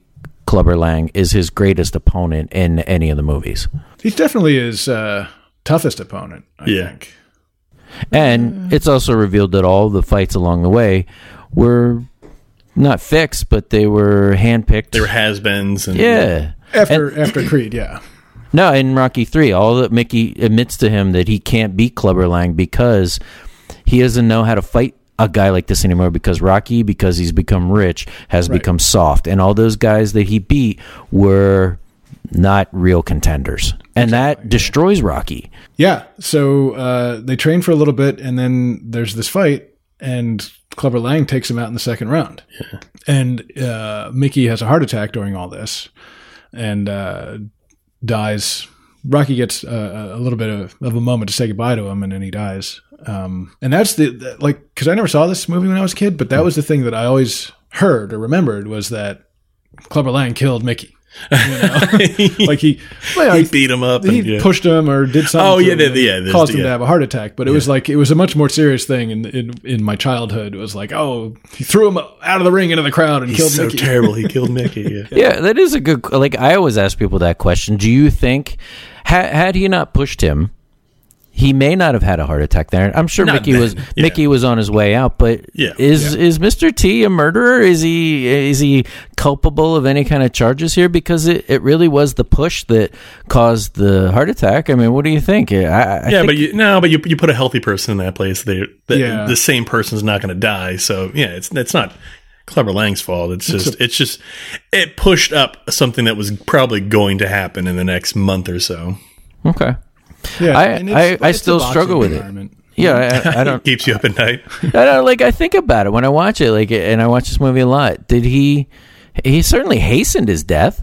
Yeah. Oh, of course. Yeah. Well, to be hastening death is a definition of murder. Yeah, but there's a line you got to draw somewhere, because otherwise, that's a slippery slope. Do you think that butterfly effect? Going out of your door is going to possibly kill somebody somewhere else in the world through events. Selling cigarettes to people hastens their death. Yeah. But this is one man's hands on another man pushing him. You can't put someone in jail for pushing. If they die because of it, sure you can. No. Well, if you push them off a cliff, maybe. If only there were a cliff there so I could prove my point. Do you think had Mickey not died, Rocky would have won? Probably not. No. Okay. He wasn't trained. So you don't think the distress of not knowing whether Mickey is alive or dead and that kind of stuff had any effect on the fight? I think he would have lost too, but I don't think it would have went 2 rounds. I think it definitely had an effect. Yeah, because he was thinking about it. But I also don't think he would have won unless Mickey had died. I don't think he would have won the rematch either. No, that's true. He needed that edge. He needed something to fight for. Yeah. Oh, okay. I was just thinking he needed the different point of view that Apollo brought, but that's true too. But I think that he had lost his reason to fight, and now it was revenge. Yeah, because he just wanted to retire. Yeah. He lost his. If only there was a song about it that played several times in the. That was supposed to be the Karate Kid song. I remember that now. Yeah. There was actually two songs that. Well, no. There was a song that was written for Rocky that they didn't take because they liked Eye of the Tiger better. Okay. And that became the Karate Kid song. That was like the Peter Cetera song or whatever. I thought it was supposed to be the You're the Best, the Joe Esposito song. I thought was supposed to be the Eye of the Tiger of Rocky 3, and Stallone turned it down. And it ended up in Karate Kid. That might be it. Yeah. Okay. That's the story, yeah. I don't know. We talked about it for 2.5 hours. I don't remember. Right. So after Mickey died, Rocky loses the fight. Mickey dies. Then Apollo comes to see him because he wants to train him to beat Clubber Lang. So Apollo takes him and Paulie and Adrian to his old gym in Southern California. And there's this great scene where like they're walking in and it's just like a room full of African Americans and 3 white people, and Paulie's being super racist. And Paulie is a great racist. Oh, I know. Yeah. And it's one of those racists where you look at it and you're like, yeah, I expect that from him. Like it doesn't shock me that he said that. Yeah, and that kind of stuff couldn't be in a movie today because all of the snowflakes would get so mad, even though it's a character, it's a fake person in a movie. People get so mad. It really adds to it. You're right about the Paulie Rocky relationship. It's a big deal. Yeah. So while they're training there, couple things. One, Apollo Creed uses the term "Eye of the Tiger" like 8 times when he's training Rocky. Oh yeah, no, that was that. I specifically wanted to mention that. It annoys the hell out of me when they do that. Yeah, and secondly, again with "Eye of the Tiger," they're playing that music in the gym. Mm-hmm. They're playing that song that they wrote for the movie in the gym. Yeah, and Paulie's like, "What is this jungle music?" And I'm like, "Survivor is a bunch of white guys." That's Joe Perry, dog. Or Steve Perry, not Joe Perry. Joe Perry, Aerosmith, Steve Perry, Journey, right? Journey, yeah. Okay, I got it now. But also, none of them are Survivor. Oh, that's right. Yeah. I was just commenting that Steve Perry's part of Journey. Yeah. I hate that song. I hate the Eye of the Tiger song. Oh, really? Yeah. The score, it's to me, all these movies are about the score. Yeah, I think that the moment you put words in it, it's just, it sort of cheapens... It's just still a pretty good song for Rock. It is, but it's a good song standalone. I don't think it belongs in a Rocky movie. Sure. All right. Put it. That'd be like where they always talk about how like they thought originally to do like disco music in Star Wars because it was like the 70s. Yeah. It's like that's a whole different movie. Yeah, but at least Rocky takes place on Earth. Yeah. All right. So Rocky trains with Apollo, and this is sort of what we were talking about earlier. Rocky never really had technique; he just had stamina, essentially, and a hard left. Apollo teaches them rhythm, evasion. Apollo makes him a complete fighter. Yeah. I mean, that's the thing is Mick knew what his limitations were and was like, "Let's just go with your strengths. You're a bruiser, and you can get in there. You can take punches to the face. You wear him out. You get in. You knock him out." Yeah, and that's not going to work with Clubber Lang. No, they make it out to that Apollo teaches Rocky how to fight like a black guy, and before he was fighting like a goofy Italian guy. Yeah, he was a street fighter. Yeah. And then so here's another one of those Adrian 180s. So Rocky tries to give up, but Adrian gives him a pep talk. Yeah. This is the start of the Adrian pep talk in every movie. For the next 3, she gets her pep talk. It's the only time she really talks. And all of a sudden, she was this mousy pet shop girl, and now she is like Don King. Just where did any of that come from? Yeah, right. I guess it's her character arc, but I just don't like it. Yeah. So then, as expected, they get to the big fight. Rocky wins, and he essentially wins by tiring out. And that's the strategy they're giving. Is like you can take him when he's tired. You're not gonna knock him out in the first couple rounds. So just string him along and stay away from him until he's tired. Then you can take him out, which he does. Yeah. And it's kind of a spit in the face to everything that Apollo taught him because he really wins the fight by not doing any of those things and just letting himself get hit over and over again. Right. And just being able to take it. Yeah. He uses some of that stuff, but he really wins it on his own terms, the way he used to fight. Because Paulo was like, what's he doing? Like they're in the whole corner stuff. Yeah. So I like Carl Weathers shines in this one. I think he's really good. Great. Oh, yeah, he does, yeah. Oh, yeah, there's scenes with them running on the beach together. Yeah. At first, Rocky can't keep up, but then later on, he beats him. Somehow, yeah. There's some great, midriff shirts. I know. 80s belly shirts on the guys. This is the most homoerotic Rocky of all the Rockies. It really was. I feel like the only purpose of Adrian is to no, I swear to God, Rocky's straight. Not 100% he's not professing his love to Paulie and running with Apollo Creed on him. I think you're right. That's another good use of her. She's his beard. They are frolicking in that surf. Yeah. Oh my God. How many times does Paulie say that he loves him? He gives him a kiss on the cheek. Yeah. And there's it stuck out to me that they're when they're on the beach frolicking around, there's close up crotch shots. Yeah. Whoa, what's that all about? Yeah. We're gonna bring the ladies into this movie too, I guess, right? Well, yeah. Look at them. Look at those guys. Oh my God. Looking at Apollo Creed, looking at Carl Weathers, I'm like, how did Rocky ever beat him? I know. Dave and I were talking about this the other day, where it was in the first two movies, Stallone's not that buff. No, right? It's in 3 and especially 4, he's really ripped. Mm-hmm. But the magic of steroids. Yeah, that stuff is I'm love this movie, but it's fun to take the piss out of things you love. Them running on that beach, Sylvester Stallone would never be within 40 yards of Carl Weathers in a row. Carl Weathers played in the NFL, and he's got a big, long stride. And Stallone is probably about 5'7". Stallone's got a weird run. It's never. He's got a weird gait to him, where it's sort of he's not quite Harrison Ford weird, but no. So not only did he teach him how to box, but he made him faster. You don't just get faster, not like that. Yeah, Carl Weathers played for the Raiders. Give me a break, but I love it. Yeah, and that's about it. So I want to talk about Mr. T, because that was the other thing. Since I didn't see this movie in the 80s, but I did watch A-Team all the time, I knew who Mr. T was. I knew he came from Rocky 3, but I'm like, why was he in Rocky 3? How did that happen? Stallone met him at a bar, yeah. Yeah, so it turns out he was a bouncer / bodyguard for a lot of well-known people, and he would charge tons of money to bodyguard and people. And then he just became a big enough name that they met him in a bar or whatever, and he was just like this. Well, you know why he wears all those gold chains? Yeah, go ahead though. Yeah, the story was that everyone thinks, oh, he's just kind of a showboating ass and he likes to wear all this gold chains. And no, the story is that when he was a bouncer, anytime someone would get thrown out of the club or something, sometimes they would leave their jewelry behind, and not have to go back in to find it. He just would wear it on him, so when the people would come back looking for it, he could just give it back to him. That's hilarious. I didn't know that. That's hilarious.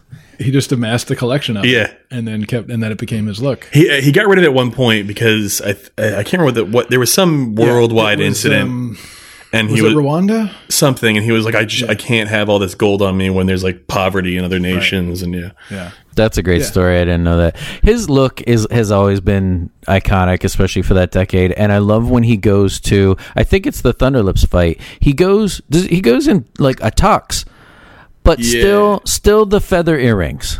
He commits. right. Yeah, he's got this Native American look going on or something. He does. But the haircut is apparently from some African tribe that he adopted at some point. He's crazy. I love it. He's great, and it always everything you hear about him, he's just a super nice guy and everything. All right, so rating time. What do you think? I was originally going to give this a 6. I know you're going to both kill me on this one. I'm willing to go up to a 7. I don't know. It's my obviously 5 is the worst. We'll talk about that one, but this one it's not one of my favorite ones. I feel like it's just too much of a clone of the first movie of just, we need to find another.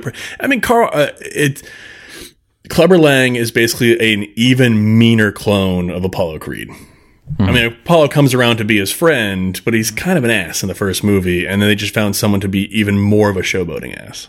Yeah, I agree. I think the movie itself is okay, aside from I really didn't enjoy the Thunderlips part.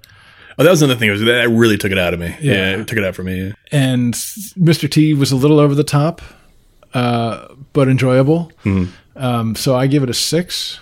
Enjoyable, but maybe I didn't watch it at the right age. How about you, Dave?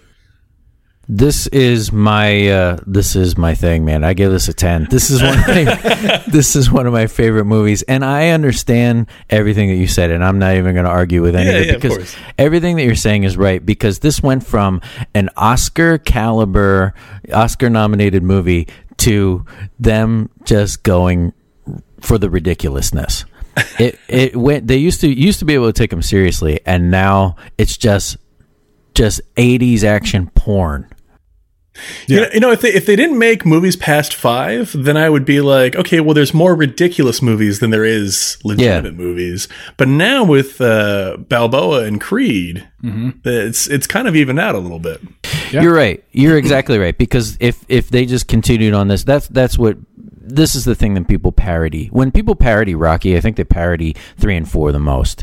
Oh, of course, yeah, especially 4, yeah. Yeah. And I've said a lot of critical things about it, but it's still one of my all-time favorite movies. This is the first Rocky movie I saw. I didn't see them in order. This is the first one I saw as, I want to say, like an 11-year-old. And Rocky in this one is so different than he is in the first two. He's not funny. He's not charming. He's very charming in the first 2 movies. Yeah. And I think he'll become charming again. But in this one, he is kind of depressed. And I mean pre-Mickey. At the beginning, he's not the same person. And I don't know if that was a character choice that Stallone said, now that this guy has money, he's lost his way or he's lost himself. For whatever reason, I think it works and he'll get it back. But he is very different in this one. The one other thing that always bothers me about this movie is in Rockies 1 and 2, they make a big deal out of this eye injury that Rocky has. Oh, right. Yeah. They never mention that again. That they lose that. They never mention his eye. They mention other medical things later, certainly, but it's never about his eye. In fact, I think at one point, Paulie, there's an offhanded comment where Paulie says, "Oh, you get your eyes fixed. You got your eye fixed," or something like that.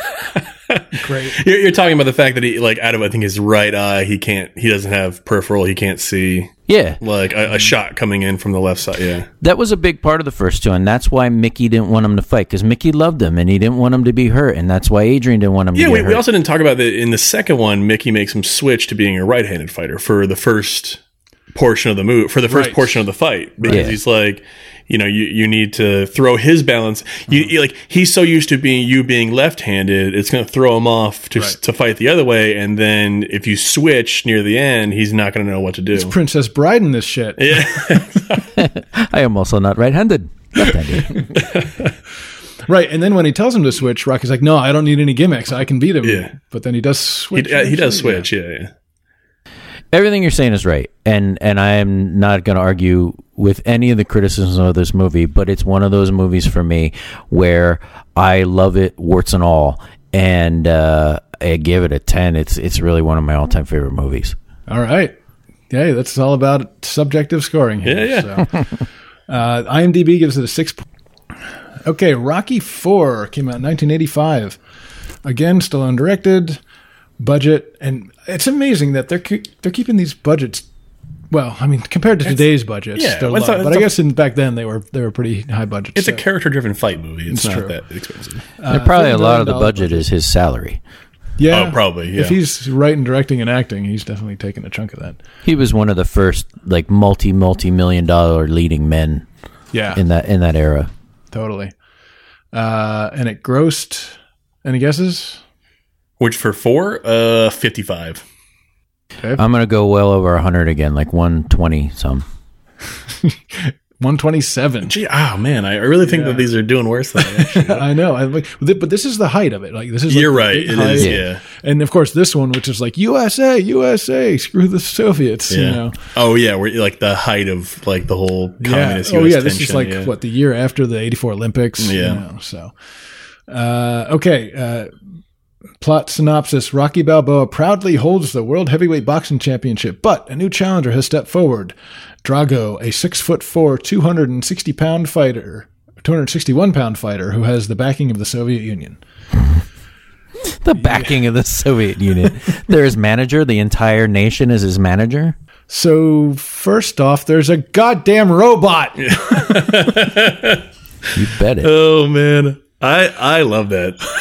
I love it. I love that. We joke around. So you know, you guys think that I'm so all about their first two Rockies. I love Rocky IV. I think it's one of the greatest in the entire franchise. It's a good balance of like trying to have heart and trying to like send a message, but then just horrible campiness to it.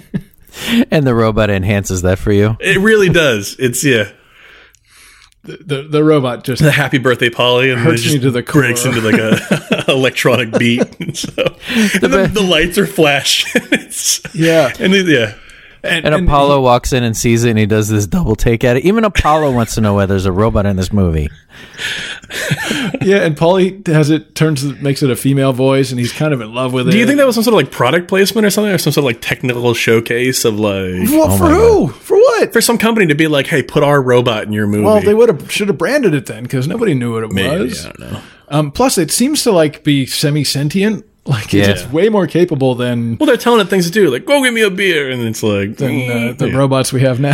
Yeah. What the hell is that? That's my girl.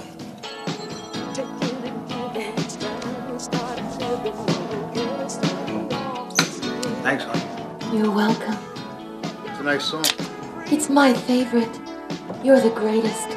See you, sport. See you. Paulie, who taught it to talk like that?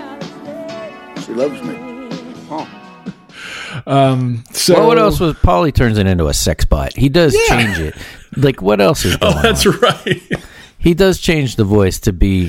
He even says she loves me.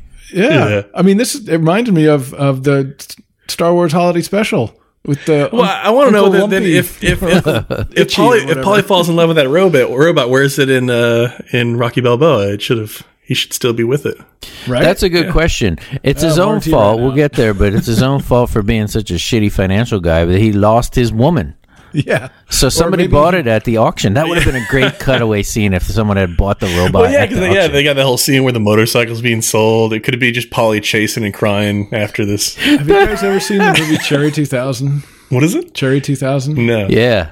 Right? So in the beginning of the movie, this is like in the future when you have like robots that look like people, and the guy's screwing his robot wife on the floor, and like the dishwasher overflows and she short circuits, so he has to go find another one. That's the whole point of the movie. It's like, oh, that's what happened to Paulie in his room. That would be funny if you saw some guy walking down the driveway after he had bought her, holding hands with the robot, and Paulie running after her. See, you should have written this movie, Eric. That could be a cutscene. That's a better movie. My love letter to the Rocky franchise. That's a better movie to me. So anyway, the real plot arrives in the form of Ivan Drago and his wife. I forget her name, but played by Brigitte Nielsen and Dolph Lundgren. There, the two whitest, blondest people in the world. Yeah, they're Aryan. Yeah. So they come as sort of athletic goodwill ambassadors to promote the fact that Russia has the best athletic training in the round, and they've got all the high technology, and Drago is the best, even though no steroids. Yeah. But the best training. And they're taking him around and showing him around. They want to fight Rocky for the championship, whatever. Of course, nobody can sanction this. It's like all illegal and everything. Yeah. Creed gets in the... Yeah, you're missing the whole part in the beginning where, Apollo Creed... Yeah. His comeback fight is against this Russian who I think he's never fought anybody professionally. I think that was sort of the thing outside of Russia. Not outside of Russia, yeah. And that was the thing is Apollo's like, this kid's not trained. Like, he's not going to know how to handle a real fighter. Like, I'll just come in and mop him up, even though he's, stronger than I am. Right. And then they set up a fight, and it's this like spectacle to be seen of like the was it the American flag trunks and like and he's got the top hat and James Brown singing and James Brown, who is listed in the movie's credits as the Godfather of Soul. Yeah. And he's singing Living in America, which apparently he wrote for this movie. That's funny. I never thought that. I thought that was like a pre-existing song, but whatever. And it was a big hit. It was on the radio all the time. Yeah. This is probably like part of James Brown's like mid-'80s resurgence. Yeah. Yeah. You're right about the Creed thing too. That he changed from in 1 and 2 he was this Ali like showboat, and in 3 he was more down to earth and subtle and really less selfish. And for some reason in 4 everybody becomes jealous in Rocky of Rocky. In 4 he goes back to that self-grandizing Ali type selfishness. Right. It's a strange. It's as much as I like these movies. I think he's inconsistent with his character development. Yeah, I could see that. Yes and no. The other thing I think about is that later on, I think in Creed, Adonis, the Creed's son, asked him what happened to him, and he says, time caught up with him. It's like time will beat anybody. Mm-hmm. And I think that in 3, Apollo knew that there was no chance he would ever beat Clubber Lang. Mm. And no chance that Rocky could, or Apollo? No, that Apollo ever could. He knew that he would never be able to beat. That he's just too strong of a fighter. Right. But then when he sees a chance in this untrained, like non-professional, he's like, "Oh, that guy I can actually beat." Yeah. Like, and then I think some of that comes back where he actually thinks he has a chance. Do you think that part of why he wanted to train Rocky in 3 was to get back on top himself? Maybe. It's a good question, because it is, looking at it from, I know we probably shouldn't do this, but looking at it from a real life sports standpoint, if any boxer was heavyweight champion of the world and lost to anybody, they wouldn't just disappear, which is what Creed does. After he loses to Rocky, it almost seems like he retires and just fades away. That would never happen, because even in that fight, it came down to the last round. It wasn't like he got his ass kicked by Rocky. They were evenly matched in both fights. So why does he just go away? He would still be fighting. He would still have a career. Right. In fact, he could challenge Rocky again, because he could probably figure out how to beat him. Yeah, and I know it's a movie, and it's for if it had been Creed Balboa 3, people would have been like, "Come on, dude." Yeah, no one wants to see that. It's enough. It's just 6 movies of these two guys fighting each other. Three Star Wars movies in a row with Death Stars. Yeah. Who would do that? But I could have used, as a fan of this, a subplot of Apollo continuing his career, even if we don't see it. Maybe a newspaper's thrown down, a Creed. Creed beats so and so. Like that was just somewhere in the Rocky universe that Apollo was still out there and fighting, not just put out. Yeah, but pasture. Then would he put a pause to his career, Apollo, to go train Rocky? Yeah, that's a good point. Even maybe it could have happened in the meta universe, the meta Rocky universe, in between 3 and 4, that Apollo had been fighting. Because when you see him coming out to fight Drago, you're to assume that he hasn't fought since he's lost to Rocky. And I could have used just a little something like a line where, like, "Well, you beat those last couple guys, Apollo," one of those kind of things. Yeah, I could see that. Because when boxers don't fight, they get rusty. The other thing about all these Rocky movies is they have so many fights. Rocky has, I think it's 10 title defenses in 3 years. These guys, I watch a lot of boxing. You're lucky if these guys fight once a year. Oh, yeah, they get so damaged that, especially the heavyweights, you can't do more than 1 or 2 a year. And he had 10 in 3 years. That would never happen. And I'm not criticizing it again. I'm just saying these are things to be pointed out when you're analyzing this franchise. Right. So Apollo wants to fight this Russian guy. So there was a scene where Apollo sees he's in his pool playing with his dogs, and he sees the whole Drago thing happen on the television. It's like the TV screen replacement technology for movie making in the 80s was not very good. Yeah. Like, you can tell the screen is not quite on that television. So he wants Rocky to help him train. Yeah. And again, there's Duke from his previous movies. But this whole subplot is so short. It's like in the first 10 minutes of the movie. Yeah. So, and there's a whole scene where he comes to Rocky's house, and he's talking to Adrian and Paulie, and there's a weird scene with the robot, and he finally convinces Rocky to help him train, because, got to have him involved somehow. Yeah. And Adrian has to be the nag. She even says it's not even her damn husband, and she's like, "Well, aren't you a little too old for this? Shut up, Adrian. Like, who are you to tell Paul Creed he's too old?" She's just a nag. She's a nag and then a pep talk, and a nag and a pep talk. Come on, get it together, Adrian.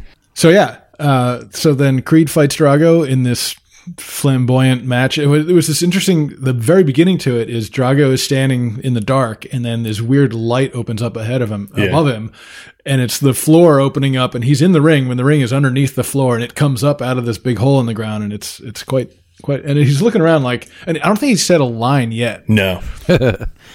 And he's looking around like he has no idea what's going on. Because he doesn't speak English. His wife speaks English, but he doesn't speak English. Yeah. So. He has like 3 lines in the whole movie. It's I will like, break you. I must break you. I must break you. You will lose. I cannot be defeated. If he dies, he dies. You will lose, and if he dies, he dies. Yeah, I think that's all he says in the movie. Yeah. So he and Creed fight, and he ends up killing him. That is. Now that you say that is mean. That they have him. He doesn't have his trainer. He doesn't have any of his corner people. He is just standing in some mystery. They probably go stand over there, and he goes and stand over there, and they raise him up like King Kong, and he's this like monster that for everyone to behold, to be taunted and made fun of by this other guy. In the beginning of this, aren't you kind of a little bit Team Drago because of the shitty way they're treating him? A little bit, yeah. Until he goes and kills him, it's like, and he hasn't done anything. His wife's been a little bit of a bitch, but he hasn't really done anything to make you hate him yet, right? He's just like a good athlete. Yeah. But come on, it's 1984. He's Russian. That's all you need. You don't need a whole lot. That's all you need. His zip code. That's what gives. That's why he's the villain. Right. Zip code. God, do you even have zip codes? No. It's probably those weird Russian letters that we don't know. They all look like the one looks like the symbol for boron. We don't know what any of that shit means. So I don't remember how long the fight went, but Drago hits the whole thing's in like 3-4 minutes. Yeah. He hits Creed so hard he takes him out, and apparently Carl Weathers decided to do this thing where when he goes down, he basically goes face first and twitches a little Ragdoll bit to sell the effect that he's like super badly hurt. That's good. It is good. I felt it, Yeah. And the hit that, I guess really what you would call the death blow that he hits Creed with, he hits Rocky with the same punch. It's when he's against the ropes and he kind of hits him straight on back into the ropes almost. Yeah. Why doesn't it kill Rocky? Well, just because Rocky. Rocky can take a hit, yeah. All right. Yeah. I keep coming back to, in my head, the old Eddie Murphy stand-up bit where he talks about seeing the Rocky movies in the 80s. I don't know if I've seen that. Yeah. Hey, Rocco! Yeah. All the white guys would come out of the movie, go, hey, Rocco! And they'd like challenge all the black guys to fight in the street, Yeah. And then he goes, oh, I get it. You just saw Rocky. And so that sort of mentality of Eddie Murphy being a black American during this time where all the white Americans were feeling like, we can, we've beat black guys the first 3 movies. Right? We can do anything. And now it's like, well, we can beat the Russians too. It's like Rocky can't lose. Well, except for the first movie he loses. But after that, he can't lose. So that was part of, like, that Eddie Murphy skit or stand-up that I saw many times is part of why the Rocky movies felt bigger than life to me, even though I didn't really see them too much. It's true, yeah. I didn't think about that, yeah. Yeah, it became part of the cultural lexicon that anybody knew, and it wasn't just Northeast people, it was everybody. Like you said, international. I want to know how Rocky IV went over in Russia.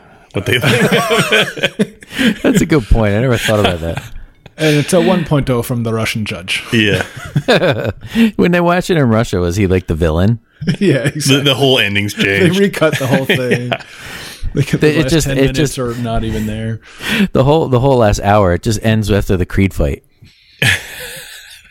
That's it. Right. And it's called Drago. Yeah. Mm-hmm. So then Rocky agrees to fight Drago in Russia. There's this whole bit about... on Christmas Day, isn't it? On Christmas Day. There's this whole bit about how Drago, since he killed Creed, he feels like his life is in danger in America, so they need to go back to Russia. Rocky agrees to go fight him, and they're going to train in Russia. And so he takes Paulie and Duke, and they go out to this cabin. And, Paulie's complaining because there's no, what did he say? There's no antenna. Yeah. For his TV, and it's like, antenna. Oh, right, these use antennas for that. Now it'd be like, where's the Wi-Fi? They take him to the most Russian place. It's like 4 feet of snow. Yeah. I was like, what? I mean, the fight's going to be in Moscow. Why is he in Siberia? You know. Maybe because he was an American and they had those guys that were tailing him the whole time. They didn't want him near anything where he could cause any trouble because maybe they thought Rocky was a spy. And Rocky grows that sweet beard. That's the fakest beard I've ever seen. Like the stubble beard. Where it's like, How long is he supposed to be there to grow that beard, actually? I don't know. I never got a sense of like how long he was there. Feel like, so it was full snow when he got there, so it couldn't have...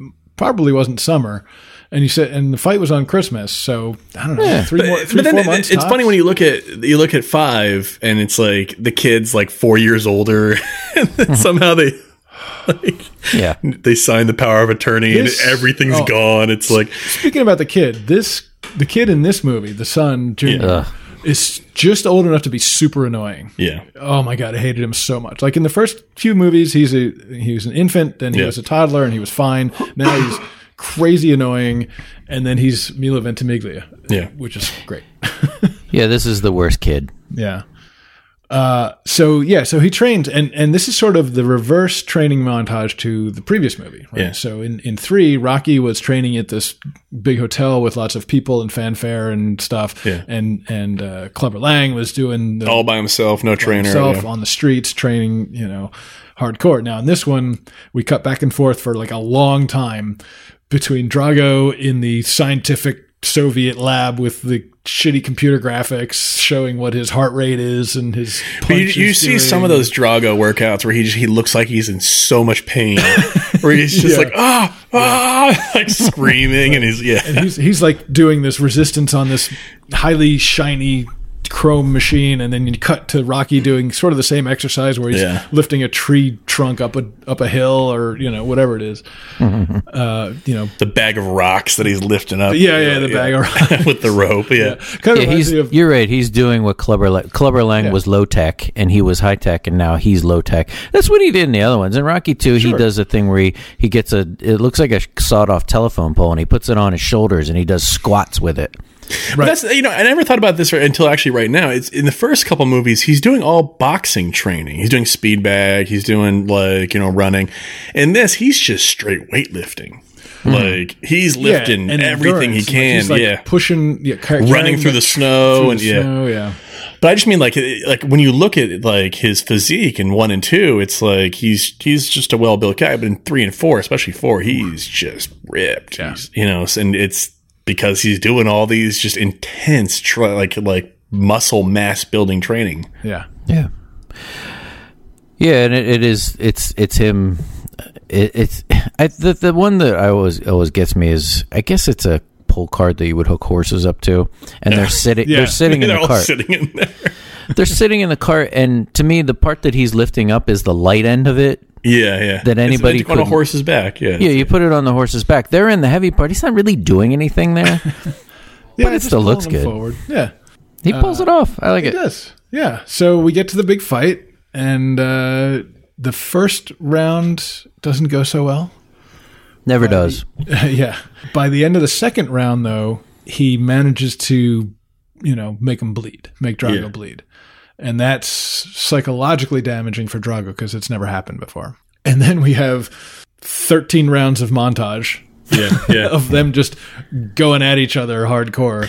I think this is correct me if I'm wrong, I think this is the movie that has my favorite Rocky fighting moment, where he's got him in the corner and then he tries to escape and then he pushes him back into the corner and just keeps hitting him.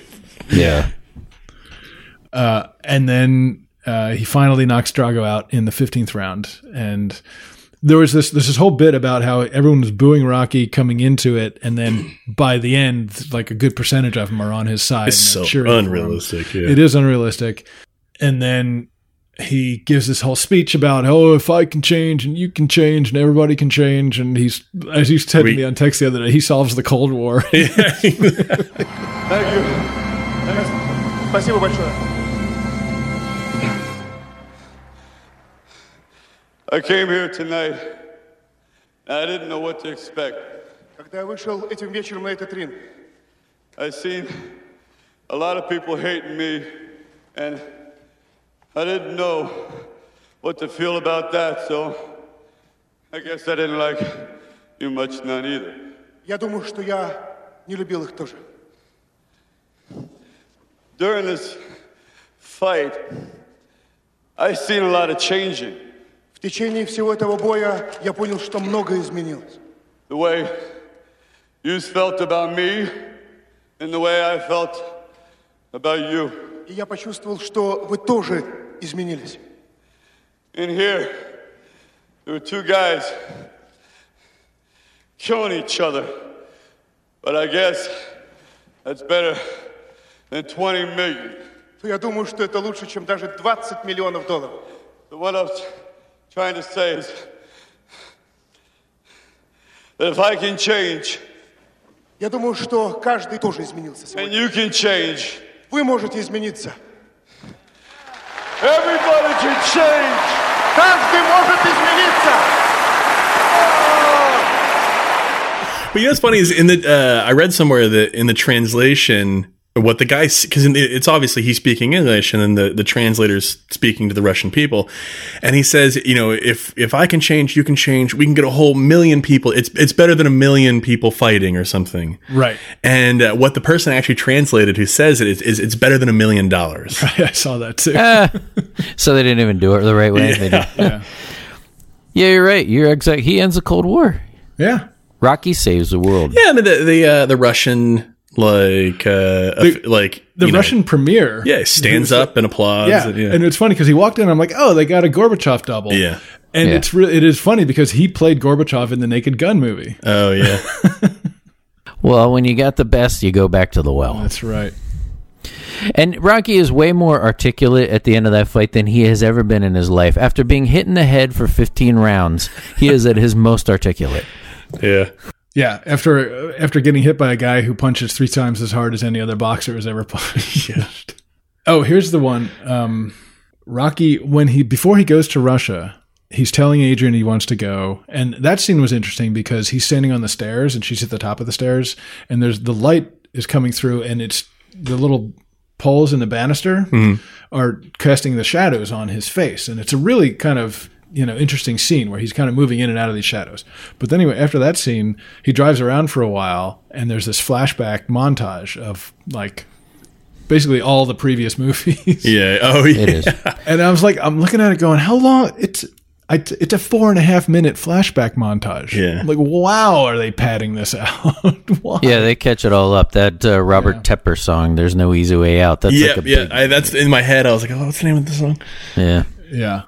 And speaking of the song, when they get to Russia, the song that's playing there is like, it might as well just be singing, we've just arrived in Russia and it's super cold and nobody likes it here, but we're going to show them what we're made of. It was, all the lyrics were so on the nose of exactly what was happening on screen. Yeah. The burning heart, the survivor. That's the burning heart. Yeah. It is. It's just a little catch up in case you had gone out to tinkle. You got a little recap. See, Stallone is accommodating to his audience. Yeah. It's almost like he watched a cut of it and was like, yeah, I don't know what's going on. Let's put in a recap here. He needed it for himself. All right. Anything else about this one? No. I never watch a lot of movies with my dad because he hates movies. My dad was a history teacher, and every time I watch this movie, I think about my dad because when they do the vice versa in Russia and Drago is made out to be the national hero, kind of like Apollo was, they would never do that in Russia, according to my father, because during Soviet Russia, you didn't put any one person ahead of the state or the collective whole. And they have this thing where he is being treated like a god, including that 3-story painting of him. Oh, yeah. That they would never do that to a single person, at least a citizen. They might do it for like Lenin or Marx, but they're not going to do it for some goofy boxer. Yeah, even all the Olympic athletes, they were all just, you don't know much about them. They were all just Russian athletes. Yeah, right. That's interesting. There's a really cool, and I encourage anyone that's listening to this to do this. I don't even know what to look for on YouTube, but trust me, you'll find it.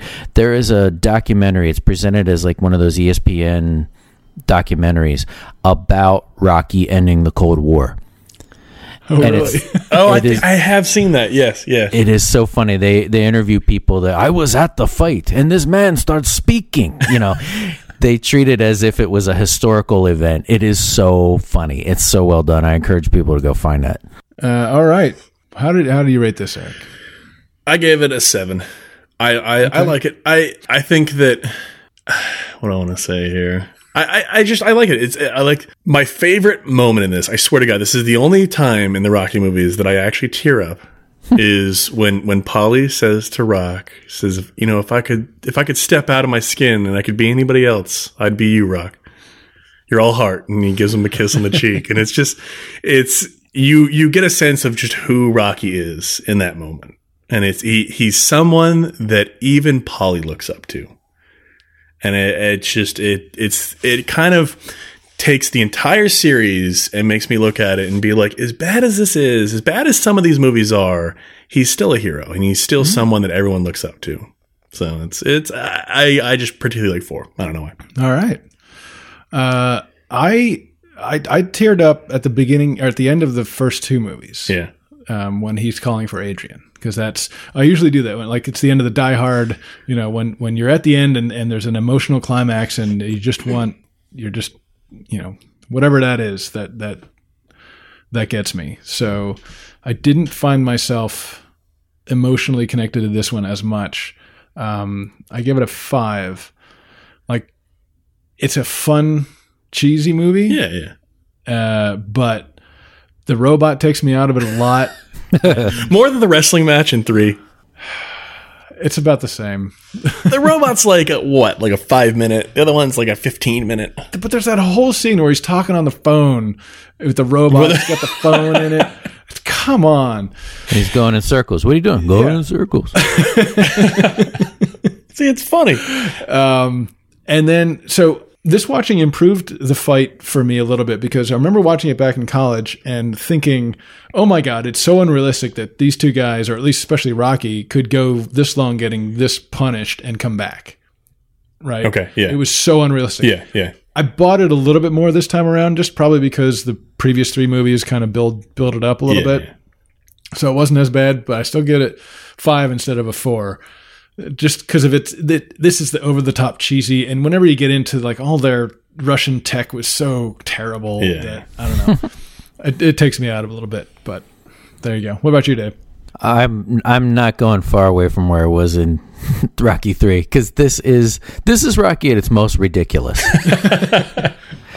But I love it, and everything. I'm getting on Team Eric here, because this whole Paulie Rocky relationship, I've always noticed it, and it's always been a highlight. But every time you are isolating that as really one of your favorite parts of the movie franchise. It holds throughout the entire series. No, and I get it. And that scene where he does say that he loves him, it's kind of Paulie accepting that he's been a douche for a lot of time, and all he does is complain, and he's complained about Apollo, and now Apollo's dead, and maybe Rocky's next. And there is this kind of love affair between the 2 of them. Maybe that mountain that Rocky climbs is Brokeback Mountain, because they really do have this bromance that it continues here, and it will continue in the later ones. Yeah, and I do like it a lot. One of my this one's weird for me, because this is the only one, not the only one. This is the only one of 2 where they abandoned the Bill Conti music altogether. Right.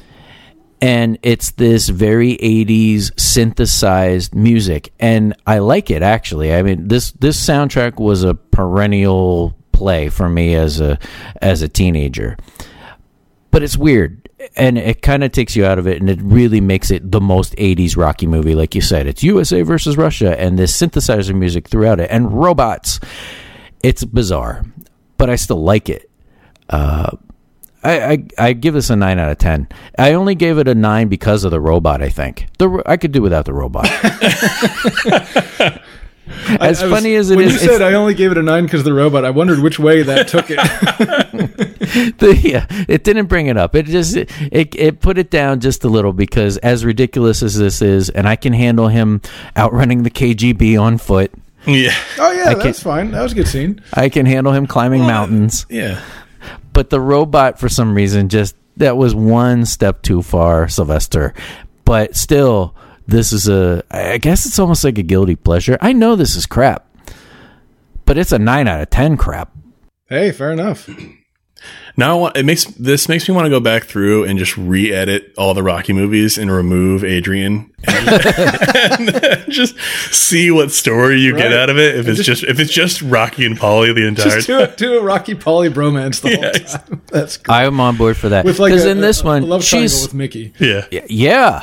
In this one, she's so annoying. She flies all the way to Russia to give him his damn pep talk.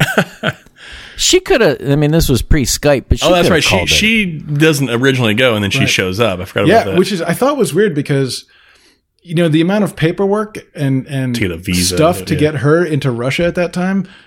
How could she have possibly surprised him? Like, he would have known she was coming. Exactly. Like, they would have been like, "Hey, your wife wants to come." He's out in a cabin in the middle of nowhere with no. He's got 3 KGB guys right there with him. Yeah, maybe they don't talk. They don't speak English.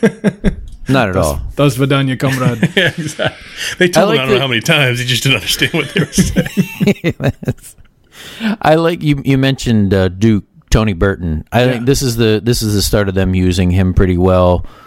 I mean, they skip him altogether in 5, but he'll come back. I think he's a good actor. He'd pass away not that long great. ago. Yeah. I like the use of him in this because he's invested because it's Apollo's death, but now he's taking all of that energy, whether it's negative or positive, and channeling it into Rocky. Yeah. And I like that little kind of relationship. They don't spend a lot of time together, but there's definitely a camaraderie there that I also like. The male relationships in this are so far better than anything else. You're right, Eric. And there was a great scene. It's just like a 12-second shot or something when soon after they get into the cabin, Duke is playing chess against one of the Russian guys and he checkmates him. Yeah. And I'm like, oh, are you foreshadowing the fight? Are you going to out-train Rocky? Yep. And the guy puts the piece down. Yeah. Fuck this game. He leaves. Because that was the other thing, right? Chess between the Russians and the Americans was huge in the 80s. Oh, I didn't even think about that. Yeah. So IMDb gives it 6.8 and Rotten Tomatoes a 39%. Big diversion there. Well, Rotten Tomatoes is critics versus the people. The people love Rocky. The people have spoken. Yeah. Oh my God, 39. I know, right? But okay, again, you got to remember that this is. I run into this all the time. Any movie prior to when Rotten Tomato opens is all people reviewing it modernly, looking at it in the past. No, didn't they go back to old reviews? I don't think they do. I think a lot of it is just sort of like, oh, Ebert is now giving his review of this in like 2007. Oh, I thought they went back and like. I don't think they do. Stuff. You'll have to look. I don't know. Yeah. Anyway, now we get to, I think, something we can all agree upon: Rocky V. Yeah. Came out in 1990. John G. Avildsen is back. The budget was $14 million.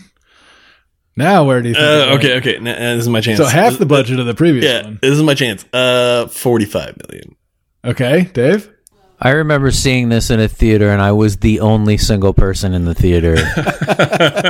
I think Eric's pretty close. I'll say 55.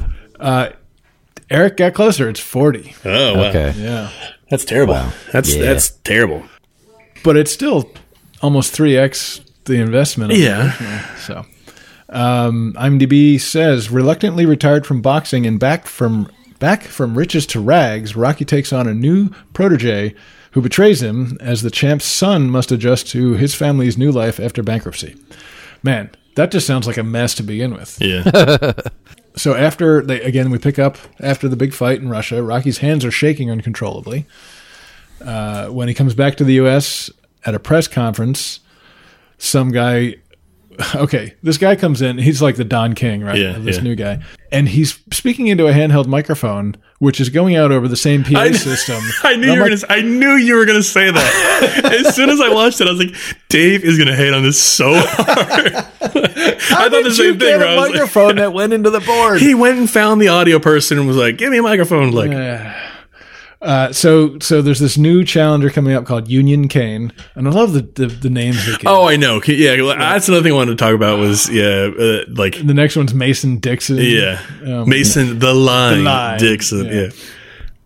So he does. Stallone has a penchant for names. The names are great. Tommy Gunn. Mm-hmm. So in this one, it's not that Rocky, is not winning anymore because he just beat the Russian guy, but now his accountant lost all his money. Yeah.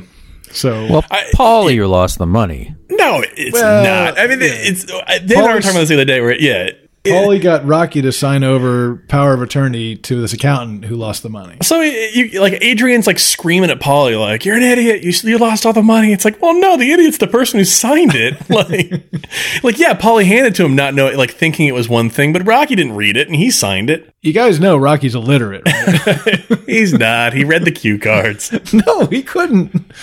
Rocky does have a part in all this, but I think Paulie is partly to blame for this. Well, yeah, okay. If we're going by our assumption that there is the bromance and that Rocky trusts Paulie implicitly, I would actually put more blame on Adrian at this point because she's the only intelligent, sane person there.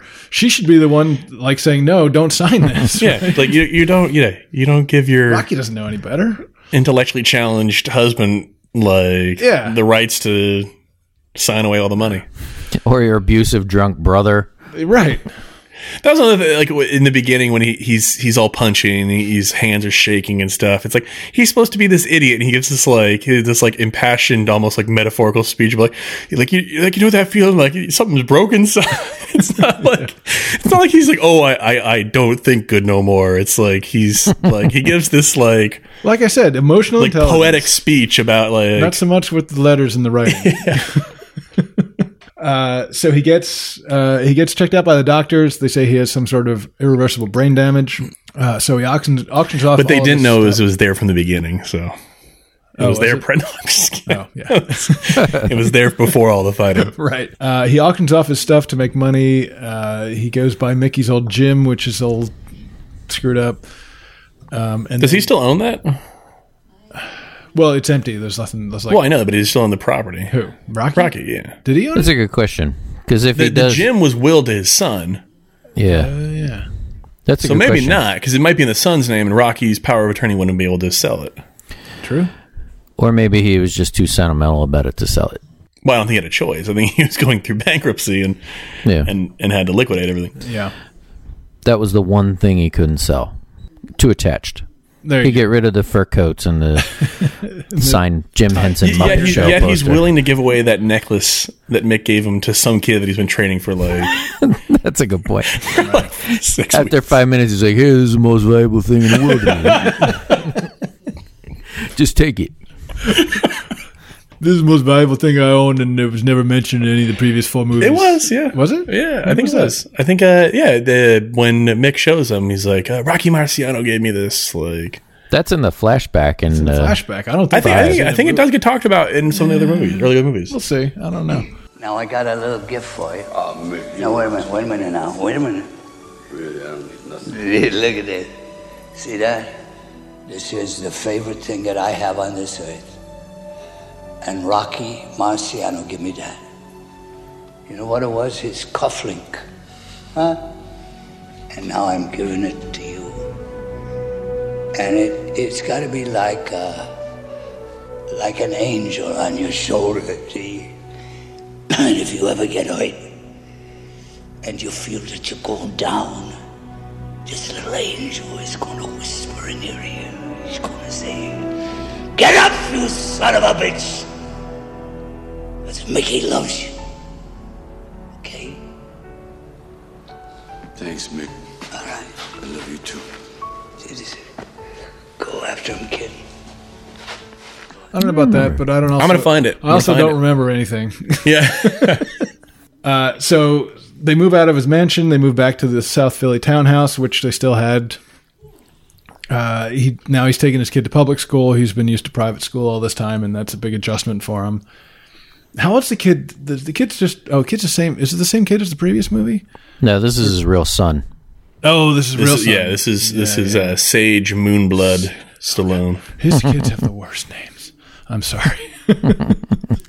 So Union Kane's manager comes to offer Rocky a lot of money to fight him, I guess, or to train. He wants Rocky to fight because because he knows it'll be a draw. He knows it'll be a draw from spectators and money. Yeah. He doesn't care about either of them really. The guy that plays Union Kane is the perfect, typical brain dead boxer. He can barely get a sentence out. He's great. Oh, he's got no more than like 10 lines in the entire thing. He's brutal, but great. I kind of forget a lot of this movie. So Rocky trains Tommy Gunn. This kid comes by, and Rocky trains him. And the whole point of this story is that he's ignoring his own son to train Tommy because he sees himself in him, whereas his kid doesn't want to fight or anything like that. Yeah. Continuing the jealousy theme of the Rocky movies, this time it's his kid. Yeah. Well, I think that Robert would want to learn how to be treated. I think Rocky is basically like, I don't want you to have the same life as me. So go learn some books, and I'm going to train this stupid kid over here to punch people hard. Right, but you can see he's much more emotionally invested in this, in the boxer kid. Oh yeah. You know. Plus, Robert is kind of a wuss. Let's just be real. Yeah, it might be because of the way he's brought up. You know, he was brought up in he beats up E from Entourage. He does get trained enough to beat up his bully. Yeah. Sage Stallone. Right. God rest your soul. There's so many dead people from these movies now. Yeah, he committed suicide like 6 years ago. Right. Yeah, Dave, you can't see that, but Dave was just giving me a look like, what are you talking about? Yeah. I was like, wait, what? Oh, yeah, but I do remember hearing about that. So, again, I think my notes are a little bit bad. Union Kane ends up fighting Tommy? Yes. Right. Yeah. Ultimately, yeah. But Rocky's not there. Rocky watches the fight on TV. Yeah, because the Don King wannabe basically took over. Like he bought off, or he didn't buy off, but he bought the contract to Tommy because there was no formal agreement between Rocky and Tommy. Right. Oh yeah. And then there was like he's plying with girls, and so essentially, I mean, this guy's standing to make a ton of money because he owns the contract to two fighters who are fighting each other. So right. It's like either way, he gets both. Exactly. Yeah. Yeah. Rocky put in all the work and trained him, and then this guy's going to benefit off it. In fact, he wanted Rocky to keep training him because he thought it was also going to be good to put that on the ticket, like, trained by Rocky. This kid's going to, But he thought he was rushing it, and Rocky wanted him to take more time. In fact, his first fight, I think, is in the church where Rocky 1 opens, where they had the boxing matches in the church, and that Rocky wanted him to take more time, and this guy was rushing him along and just using him for the payday kind of thing. So Rocky does watch the fight in the basement of the apartment or the condo. What the hell is it? Row house. The one interesting thing about this movie is the fighting, because the Tommy Gunn is a real life fighter, Tommy Morrison. Oh yeah. And there's an interesting story behind that one too. Actually, he had to quit fighting because he became HIV positive. Oh yeah. This, and we're talking about this is like in the height of maybe like 94 or 95 when this happened. Right. And so he's dead now too. Oh, that's right. He did die. I forgot about that. He actually he was able to get back to boxing. Yeah. At a certain point, I think in the mid 2000s, early 2000s, they let him fight again. Yeah. John Wayne's grandson. No way. Yeah, because he's Tommy Morrison, and John Wayne was Marion Morrison. It's his grandson. Oh, I didn't know that. Well, cool. He's brutal. He is an awful actor, but great fighter, awful actor. Yeah, I really do appreciate Stallone keeping it true to boxing, because he's going to do it again in the next one. I don't know. It's a respect for the sport. I don't know that it works that well here because he is such a bad actor. He may be one of the worst performers I've ever seen in anything. You're willing to go on record on that one? It's so bad. I prefer Greg Sestero. I mean, I also prefer watching The Room, but it's not for good acting. No, he's brutal, and the kid isn't much better. And the only other thing I saw Sage Stallone in was Daylight, another Stallone movie. I never saw the kid do anything else. He's really bad. There's a lot of bad acting in this. Yeah. Even Adrian sort of. I know you don't have a very high opinion from the first couple movies, but even her, she sort of doesn't put her effort into it. No, she's a one-trick pony. She is the nag. She is the wet blanket in every movie. I think the thing that I do like about this movie is Stallone then, as soon as he recovers from his hand-shaking seizure in the shower, he becomes the Rocky from 1 and 2 again. And he'll be that way throughout the rest. He becomes charming Rocky and funny Rocky and happy-go-lucky Rocky, even though they're poor. I think that this is not only did he end up where he came from as far as like his economic status. I think he ended up that way. He ended up being the person that he was in the first two for the rest of them. He's charming and funny, and I'm not saying he's terrific in this movie either, but I like the way the character has come back. They beat all the memories out of him from 3 and 4. He doesn't even remember being the champion anymore. Yeah. So at the end of the movie, then Tommy and Rocky fight in the street, which is kind of interesting. It's sort of a new thing for these movies. Yeah. I mean, I'll give them credit. They're coming up with original things each time. It's not, it's not the same story over and over again. Like, oh, well, we're going to put this. Rocky's not actually going to fight until it's a street fight at the end. Yeah. So, I think the last fight is set. If I was going to watch this again, I would only watch that last fight because it's set up with the macho-ness of him attacking Paulie, and this is just like when Mr. T attacked Adrian. That's what got Rocky to fight. Well, now Tommy slugs Paulie, and that is Rocky's, you knocked him down, why don't you try knocking him down? Hey, boy, something. Hey! Man, I ain't through talking with you yet. Hey, look, Tommy, I ain't got no more to say to you, okay? Look, I just want good things for you. Oh, hell you did. Man, you're only in this for the money. Money? Yeah, I'm tired of walking around in your shadow, man. People call me your robot. You thought I was in this for the money, Tommy? We were supposed to be like brothers. You don't remember that? You don't know this, man. You got a deception going here. This guy here, he was using you for the bait. He wants to get you and me in the ring. That's what he wants us to fight each other, to make the money, right? He don't care about you, Tommy. Don't care about me neither. Right? Come on. Enough of the fantasy. Let's talk reality. Rocky Balboa, are you prepared to accept Tommy Gunn's challenge? Tommy. All right. Hey! Hey, man, I would have taken you any time. Hey, Tommy, you're a piece of garbage, you know that? Hey, this ain't none of your business. Ain't none of my business. Come on, boy. Ain't none of my business. Boy, forget about it. The man spit blood for you, put your head in his own family, and you bring these rat bums around here. Tommy. Huh? Tommy. You his dignity? Rocco made you your shot, you know that? He's the real champ. You're just a goddamn joke. Now, just get out of here before I break the face. Tommy, come on. Come on. What? Break your hand on that bum and what are you worth then, huh? Paul, are you okay? Let go. You should have left him on the street where you found him. Get off me, man! Right out of here, huh? Now, Merlin. Merlin, get him out of here. Get him out of here. Move out of here. Get him out of here. Get him out of here, Merlin. Tommy. Get off me! Hey, you knocked him down. Why don't you try knocking me down now? No. In the ring. Tommy Gunn only fights in the ring. Get out of here. My ring's outside. Yeah? Let's do it. Come on, Tommy. Let's go live. Go live. People out of the way. Come on here. Kill us here, bum. He's nuts. It is a great line, yeah. It's a great line, and the My Ring's Outside. And from that point on, I think you could watch that 15 minutes and get some enjoyment out of it. Except for some, like all the weird street fighting things he does, like with the where he takes him down with the feet, where it's And then I think the thing that I laughed at the most is at the end when he punches him and the kid backs up into a bus. It's like. Yeah, like he knocks him out into a bus. Oh, geez. Right into the Septo logo. You're looking at me like you don't even remember. I was burning through these movies last week, and I don't remember a lot of detail.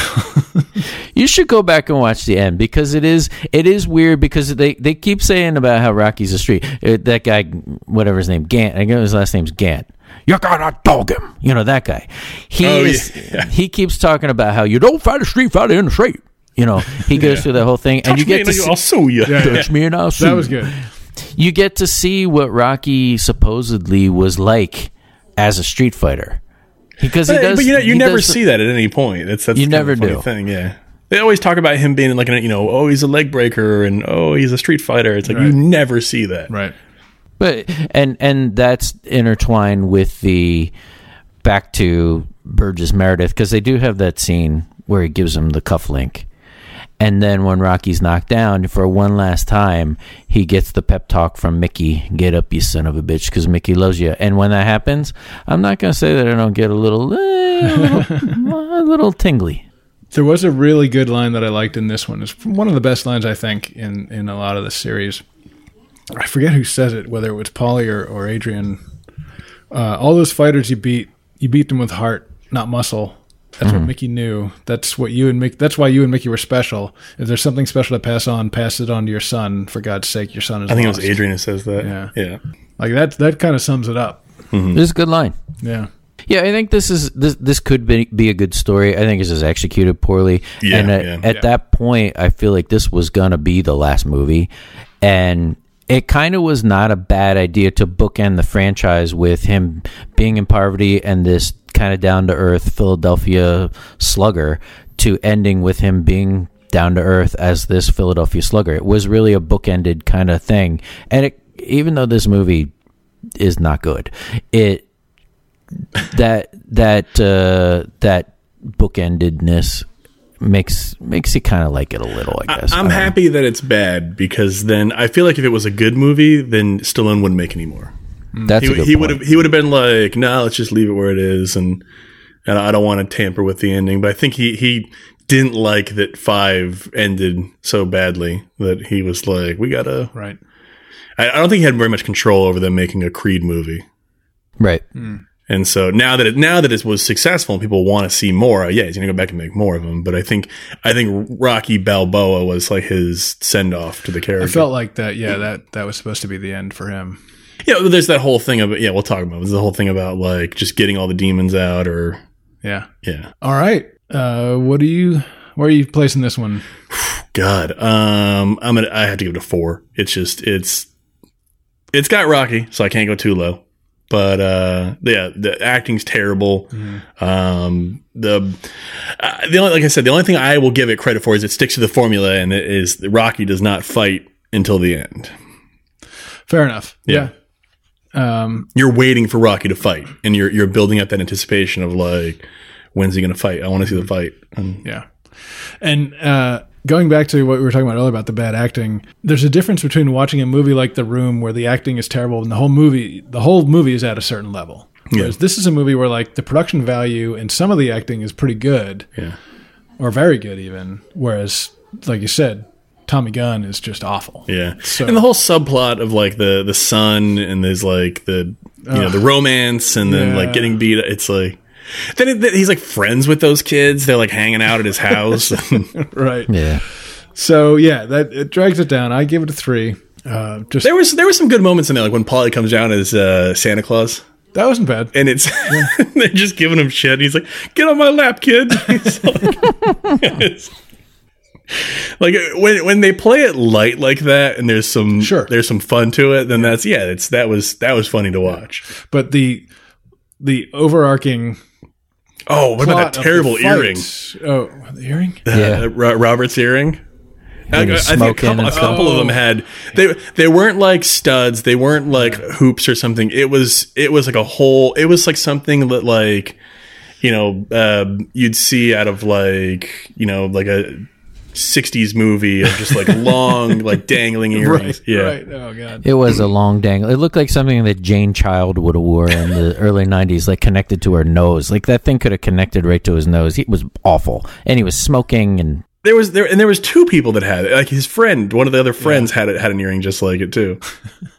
All right, what about you, Dave? I dropped this way down too. I gave this a 5 out of 10, and there are some things that I do like about it. It's the same. It's kind of what you guys are saying. I would only really watch the end again, and maybe the Meredith scene in the middle. But the acting in this, from his kid, Morrison, Gant, Shire, it's all awful. And this is another chance where they abandon the Conti. And this is even worse because it's all hip-hop infused, and it's bad hip-hop. Oh, yeah. Even the last fight is to this driving, shitty, early 90s beat. This is the first Rocky movie I ever saw in a theater. And I saw it by myself. Actually, Dave, you would think this is funny because I went by myself to see Rocky 5, and it's when I got my application to work at the theater that we worked at. Oh. And this is not the first Rocky movie you want to see in theaters, but that's what I had to deal with. It just ruined it for you. Yeah, no, this is not a good movie, and 5 out of 10 is probably being generous. I think it is. Drop it even to a 4, but This is a skipper when you're going through the franchise. Like if they're showing these in a marathon, they could just go 3 or 4 to 6. They can just skip over this, John. Yeah. So IMDb agrees 5.2 and Rotten Tomatoes 28%. I don't, now that you mention it, I don't think I've seen any of the movies in the theater. I saw the rest after this one, but this was the first one. How do you feel that they abandon after this the Roman numerals? I don't care. I think, it's interesting that you bring that question up because, I guess Rocky was known for using the Roman numerals in all the movies. It's so confusing. 1, 2, 3, 4, 5. Rocky Balboa. Great. I wasn't that invested in it, so it doesn't make that much difference to me. What do you think, Dave?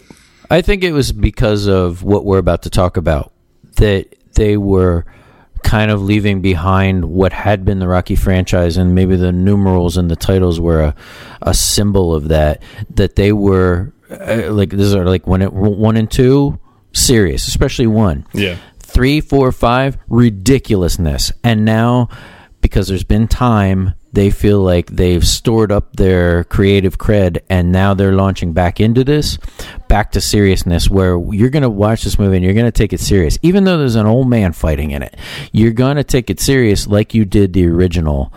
And we're going to do kind of a newer take on the original. So another way to shed what has happened is maybe to just call it Rocky Balboa. Because if it had been Rocky 6, people would have been, you can't. Oh, you could just call it Balboa.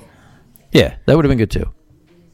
I just wanted them to keep going till they hit 7, and they could have called it Adrian's Revenge. From The Simpsons. Rocky V plus Rocky 2, Adrian's Revenge. Rocky Balboa came out in 2006. Again, Stallone directed. Budget $24 million. Any guesses? Okay. 180. Dave?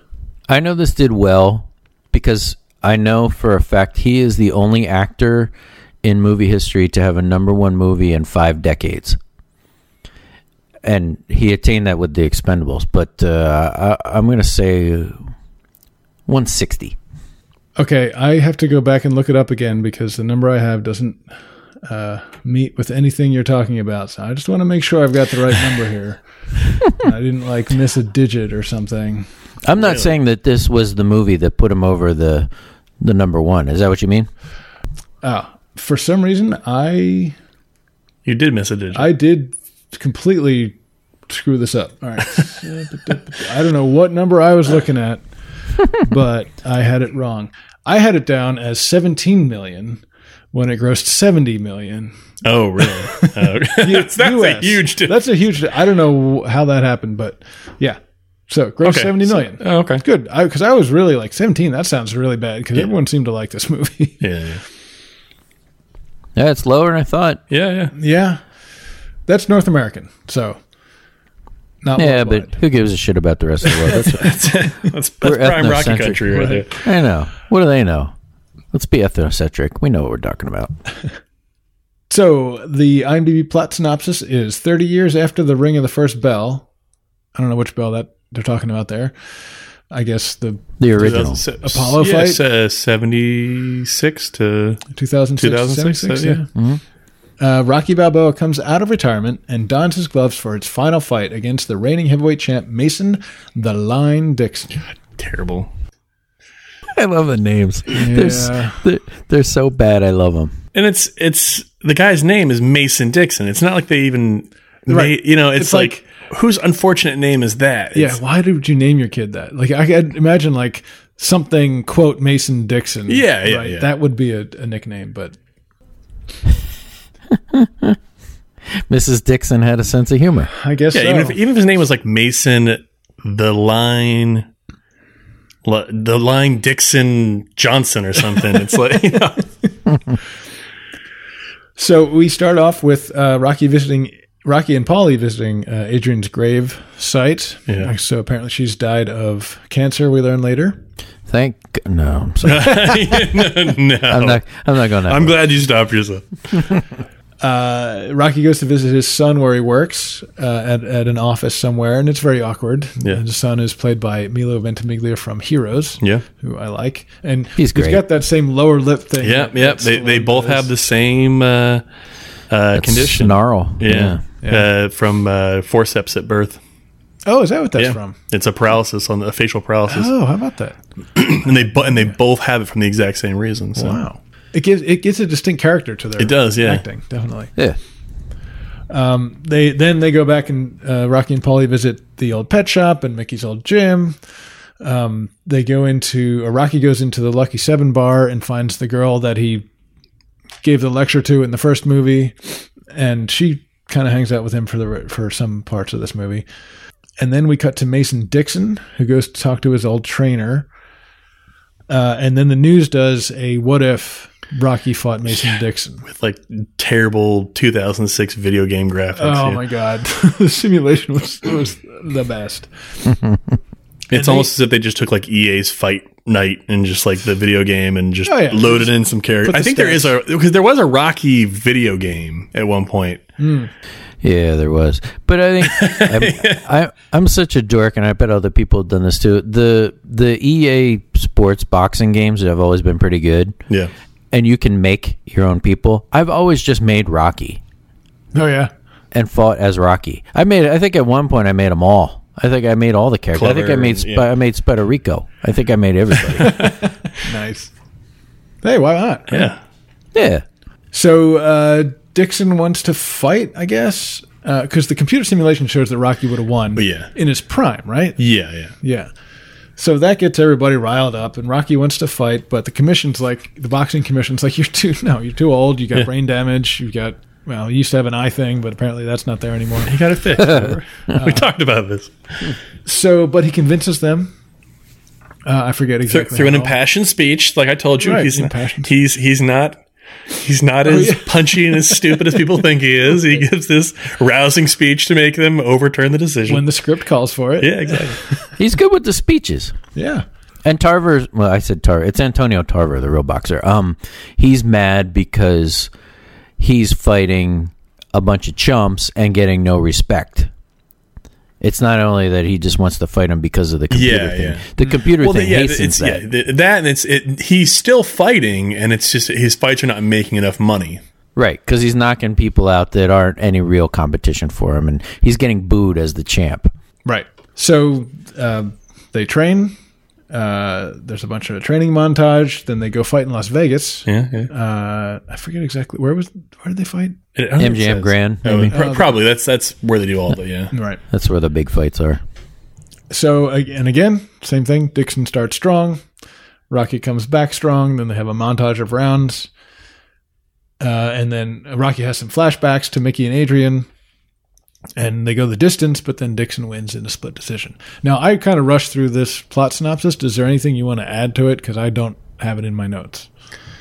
I think, as we've talked about the Rocky and Paulie friendship, and I love the scene where they're at the cemetery and Paulie just does not want to be there. Rock thinks it's disrespectful and he's like, you got to move on past her, and then finally Rock kind of leans in on him why are you being such an ass? And he's like, because I was so terrible to her and I was so terrible to you, and I was a terrible person that I don't even want to be. I don't even want to. I think he says it at the ice skating rink. That's where it is. Yeah, in the rubble. Yeah. Electric. You said the same thing last year, Rock. Much of a body, so you better develop your brain. Never got chance though, because with your left hand. Absolutely. Come on, Rock, let's go. I can't sing a dance. We're done. There's no place to sit down around here. Ah, it's all right. It ain't all right. It's depressing and freaking cold. What's the matter with you, Paulie? You're living backwards, Rocco. Change the channel from yesterday. Yesterday wasn't so great. It was to me. Not to me. You treated her good. You had the good times. I treated her bad. I don't have to think about this. She always loved you, Paulie. Sorry, Rocco. I can't do this no more.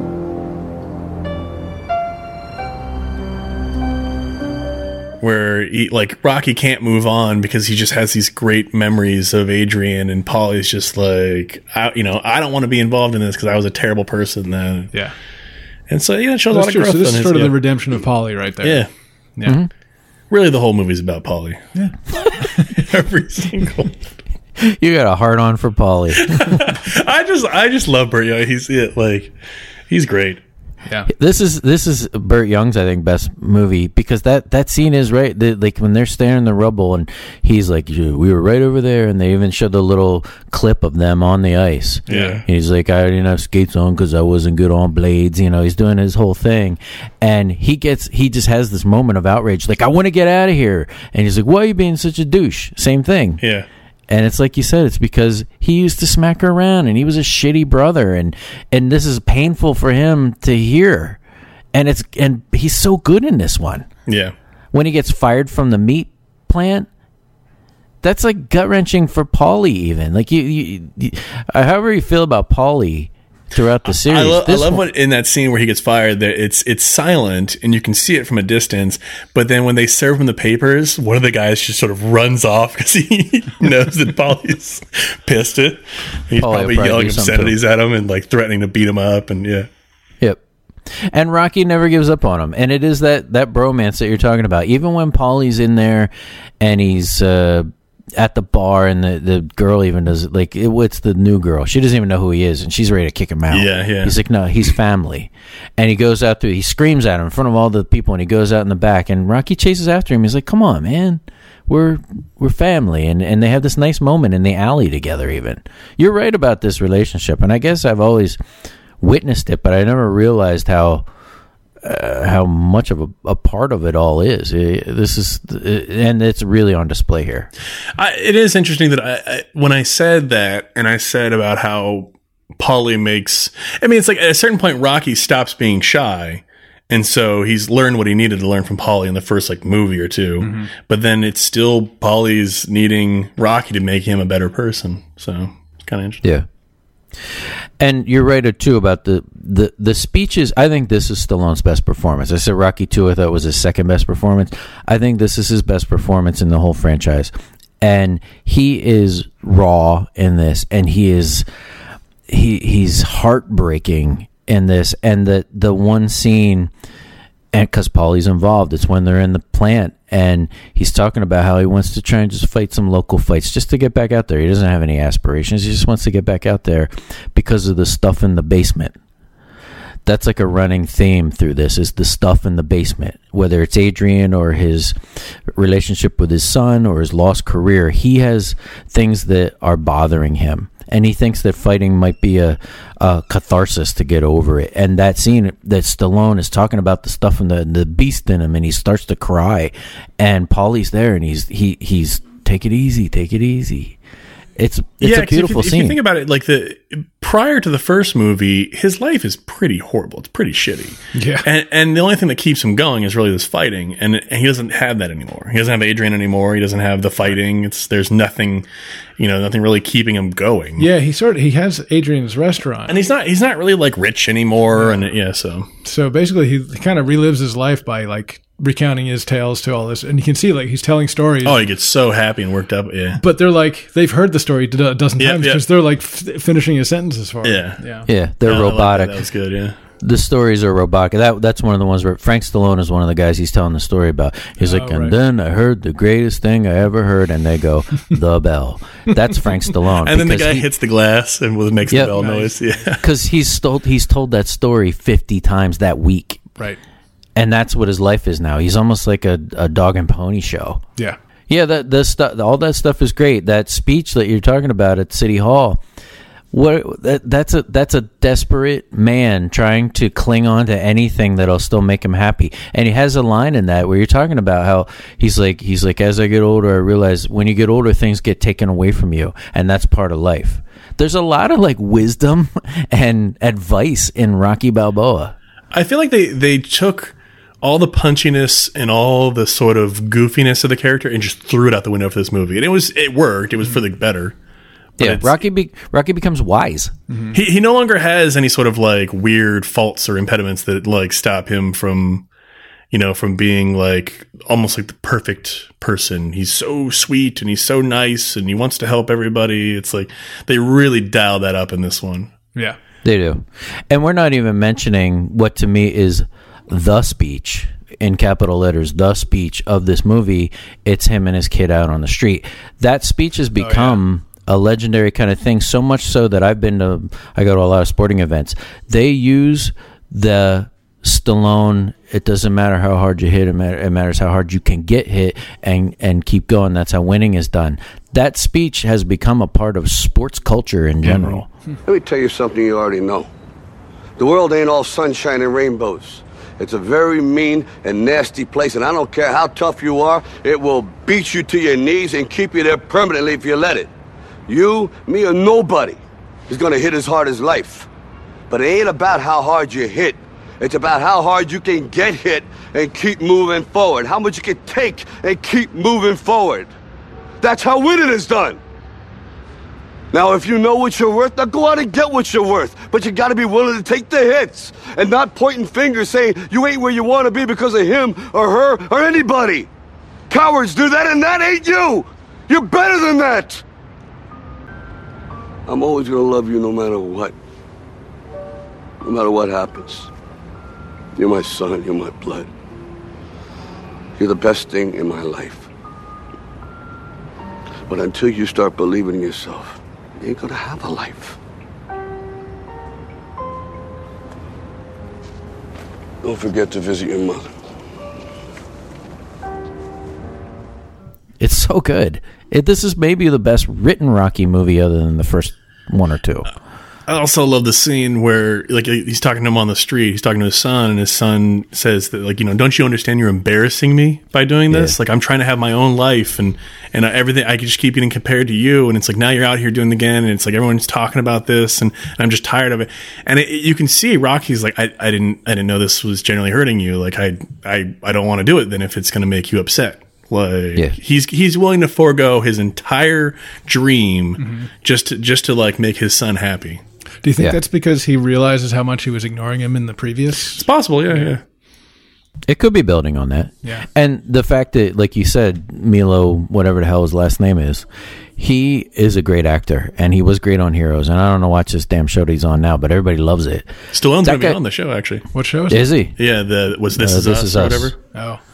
Yeah, I haven't seen it. I've heard of it. I haven't seen it. That guy's a great actor, and getting him involved in this and making the son more of a part of the story rather than just, I don't know, like not a sidekick, but an afterthought more, and having him be a more integral part of the story. I think it was a great idea, and getting this guy was a coup for them because I think this guy is really great and underrated. Not anymore. I mean, he's getting the acclaim that I think he deserves, but he was great on Heroes. Yeah, totally. Anything left to say about? Oh, they got the Let's Get Ready to Rumble guy. Oh, Michael Buffer. Yeah. And it's funny because, I mean, he does all the boxing stuff, right? Yeah. And I don't watch that much, but I know him, and I know that he's like trademarked or copyrighted that phrase. Yeah. And all that and stuff. he makes something insane, like $10 million a year. So I'll probably have to bleep that from what I just said. Probably. Yeah, probably. That's funny. He used to go on Stern and talk about how much he gets paid just to say that phrase. Yeah. But it's like, even I, who am not a sports fan, I recognized him by sight right off the bat. Oh, yeah. He's a very distinct looking person, too. Yeah, he does. And the cinematography of this one was a bit different. It, in the first 4 or 5 movies, in the boxing scenes, they were very much cinematographic. Like they were in there fighting, and the camera was in there floating around with him and very close up and all this kind of stuff. And this one was more like a TV show where you got the wide shots and you got these, it's like a little more verite, a little more realistic, what you would see if you were watching a match. I was hoping that if you were going to bring that up, I was going to, because I think that is a huge bonus in this movie, that rather than just doing the old thing over and over again, they adopt the HBO look of this. It's the graphics from HBO. It's Max Kellerman and Jim Lampley. It's the guys from HBO. And it's like you're watching a televised fight on HBO, even the way they shoot it. And I think that is a huge bonus for this. And even into Creed. There's a little more stylized stuff in the ring stuff in Creed than there is in this. But I love the HBO take on all this. It makes it it gives it a whole new spin that he, like you said, he had never done this kind of thing before. But boxing on HBO is a big deal, and it's for some people, it's one of the reasons they get HBO. It's their coverage of boxing is insanely great, and for him to use it like this was a brilliant idea. Yeah, it was. It definitely felt different. It was interesting and new. There's these weird black and white shots with blood being in color. Yeah, it was. They were definitely experimenting with that kind of stuff. Yeah, cool. Anything else? No. All right. Where do you rank it? I gotta give it an 8. 8. Yeah, all right. I liked it. Yeah, I thought that it was a better way to end the series. Mm-hmm. If you can just wipe 5 out of your mind, you can. I guess it's kind of hard to say that because then you wouldn't really understand why he's pouring on the street if you just took 5 completely out of the equation.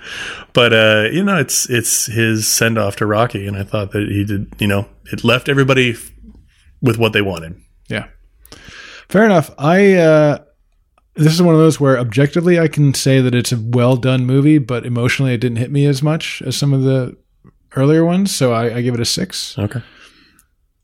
So because I'll probably not watch it again, but I can see all the points you guys made are very good, and I agree with them. But how about you, Dave? I go way back up for this. This is a 9 out of 10 for me. This is one of the best ones, and it's like you said, Eric. This could have been the end. This could have been a fine ending. Not that I'm upset that they continue with Creed, and we'll talk about that next. But if this was the way Rocky ended, I think everybody would be satisfied with it. And I like the idea that I think Stallone has a plan. I'm not saying that he's a George Lucas type of guy, which I think George Lucas is full of shit, where he thought that Star Wars was this and it was going to be this all along. I think he's full of shit.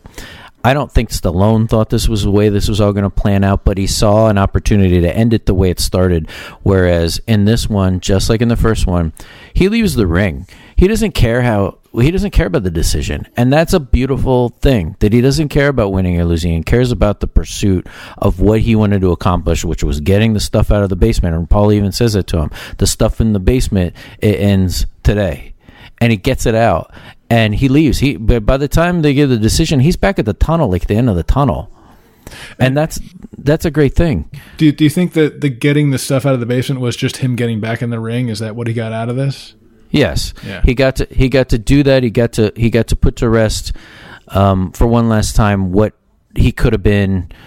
Maybe put some stuff behind him with his son, because now his son is now a part of his corner, and they're back on. Like one of the big things in Rocky V was he kept saying it over again. Home team, home team. That was a thing, and the kid calls him on it, like that. You're not home team. You're home team with Tommy. You're not home team with me. And now they were back on the same page. So it's kind of like his I don't know. The answer for all the things that he was searching for at the beginning of the movie have been answered. And the only problems I have is the woman. I think it's not a romance. What is friendship? Yeah, sort of a friendship, mentorship. Not mentorship, because she's not into boxing, but like he helps her out. He helps her and her son out. Yeah, gives her a job. Yeah, I was worried they were going to have another similar thing with the kid. Her kid, his name is Steps or whatever his kid is. Right. That was kind of pointless, and I didn't need that. No. Just connect with your kid. Don't connect. I think the point of that was to kind of show how he longs and misses for a father-son like relationship, and then it's the catalyst for him to get back together with his son. Yeah, because there is a scene then when finally they get back and he gets Tony Burton back and he's like, we're going to build some Burton bombs. That whole segment is great. Yeah. The training scene. It's great. Even as an old guy, you get to see him still doing this kind of stuff. There's a scene where Robert looks at Steps and kind of gives him a nod. So you're kind of like, okay, these guys aren't going to... I don't want a subplot where Steps and Robert were vying for Rocky's attention. Right. That would have been stupid. Yeah. But they gave each other the nod. It's like, okay, they're all on the same team, and I'm with this, and I love it. And the only other problem I have with it, and I don't know, I don't know why this bothers me. He's in the cemetery at the end. He goes one last time to Adrian's grave, and as he walks away in the background, Rocky disappears. Why does he disappear? I don't know if I noticed that. I don't remember that either. So it's just like they did a little fade out of him. Yeah, he's walking the landscape there. it's I guess the tombstone is in the foreground, and you see him walking around in the background, and as he walks away, he vanishes. It's because the entire thing was him as a ghost. That's right. I'm sure there is fan fiction out there about Rocky vanishing because for no reason. I think it's really his bad unfinished choice. business that keeps him here on Earth, and he got his last fight and he gets to go to heaven. Like he was Patrick Swayze in Ghost. Like he had to have that last fight and then he gets to go to heaven. I hate the fact that he disappears for some reason. I don't know. It just bothers me. But I love this movie. I give it a 9 out of 10. All right. So IMDb comes in at 7.2 and Rotten Tomatoes is 76%. So nice. Strong showing. Yeah. All right. Let's round this puppy out with Creed. Mm-hmm. Round 7. Round 7. Ding. Ding is a policy. Well done. Came out 2015. Director Ryan Coogler, who did Fruitvale Station before this and Black Panther just recently, all with Michael B. Jordan. Yeah. His muse. His Michael B. Jordan muse. Budget $35 million. Gross. Any guesses? I'm going to go with 105. Dave? Yeah, I'm thinking somewhere because as you've gone on through the years, it's harder to predict because movie tickets cost more now. Right. So the numbers go up just because it's 2000, whatever you said, 15. So I'm going to say 120. 109.7. Yeah. All right. Very good. IMDb says the former heavyweight champion Rocky Balboa serves as trainer and mentor to Adonis Johnson, the son of his late friend and former rival Apollo Creed. And this is great because it goes back to the marketing of this movie because the trailer barely has Rocky in it at all. Yeah. And it goes for probably like a minute and a half before you see him. And so it's like you don't even know it's a Rocky movie for a lot of the trailer. And then it's like, oh, hey, cool, he's in this. So that was pretty cool. We start with a fight in Juvenile Hall. A young Adonis Johnson gets in a fight. There's a woman who visits him, turns out to be his mother, Felicia Rashad, right? Well, it's not his. Oh, no, it's not his mother. It's the social worker. No. It's Apollo's wife. Oh, it is Apollo. Yeah. Because the mistress's child. The mistress's child. Yeah. Right. And so she feels it's her responsibility to find Apollo's son and take him in. Yeah. Gotcha. Right. I kind of got confused as like who she was. Was she the mistress or was she the wife? No, she was Apollo's wife. She's the wife, but she picks him up even though he's the mistress's kid. Got it. All right. So we cut to him now grown up fighting in a Mexican boxing ring, and then cut to him working in an office 12 hours later. I don't understand why he needed to fight in Mexico. He couldn't just fight in some local fights in LA. I guess he's trying to hide from the fact that he's got a different name. Yeah. You know, like, I don't know, maybe he just couldn't get licensed in America or something. Yeah, nobody really. Where is he supposed? Maybe just because of where he is in. If he's in San Diego, it's not like a far drive. That's true. Yeah. To Tijuana or something like that. Yeah, right. So he goes to Apollo's old gym, but they won't train him. I don't remember why. Do you remember why they wouldn't train him? Is he? I can't remember. Was he still not saying that he was Apollo's son? Yeah, and no, that doesn't come out till much later. Yeah, so there's nobody. I think it was because that he had a rich background. Yeah, because and the guy who was training him was like, all these kids, they need this shot, like to get off the streets. Right. You actually have a job and you actually can support yourself, and you went to college. You don't have the same need for me to train you that they do. It's this running thing through it, and it even becomes his nickname. He's Hollywood. That he doesn't have the eye of the tiger like these other people. So they're all just like, yeah, you maybe have some technical skill, but you don't have the heart, kid, because you haven't had, like Eric said, to earn it and to live and die with it like these other people have. Right. So eventually he makes it over to Philly and asks Rocky to train him. Rocky refuses at first. I heard about a third fight between you and Apollo. Behind closed doors. That true? How'd you hear about that? Who won? It's kind of a secret. What'd you say your name was? Done. Okay. Well, the girl said you wanted to talk about something? Yeah, I want to talk to you about training me. Training? I don't do that stuff no more. Sorry about that. Listen, it's getting kind of late, kid, so I'm gonna close up. How good was he? Apollo? Yeah, he's great.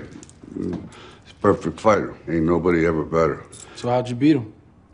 Time beat him. Time, takes everybody out. It's undefeated.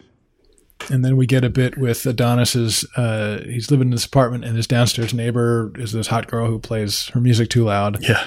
Who's going deaf, yeah. And she's going deaf.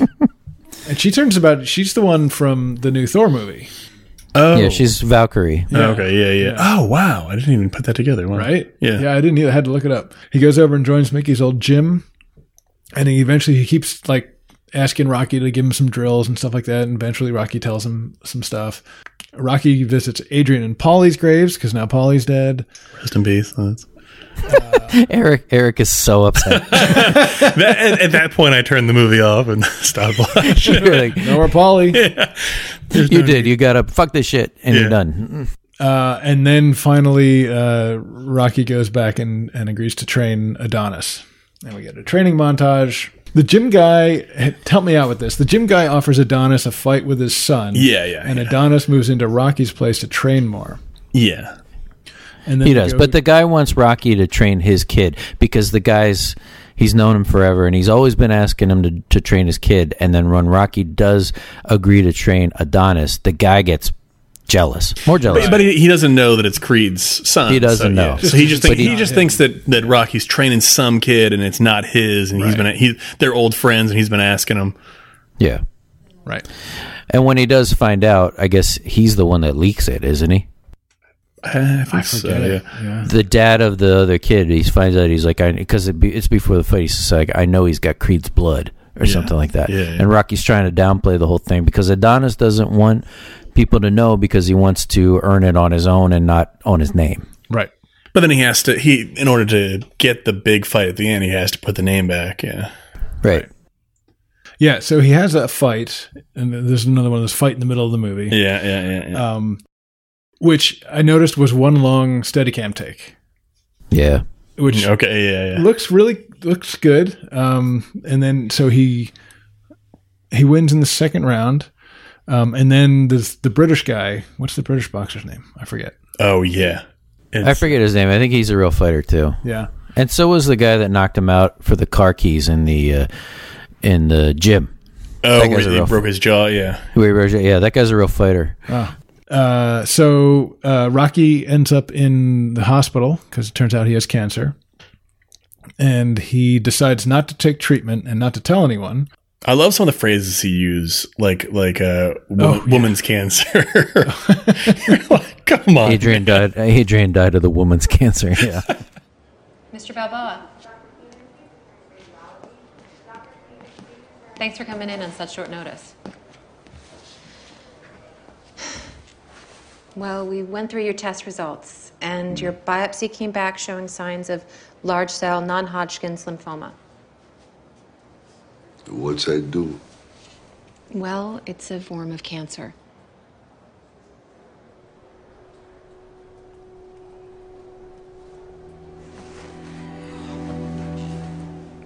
I know that sounds scary, but the good news is we caught it early. However, we will have to remove the tumor in your lymph nodes and start chemotherapy immediately. My wife tried that.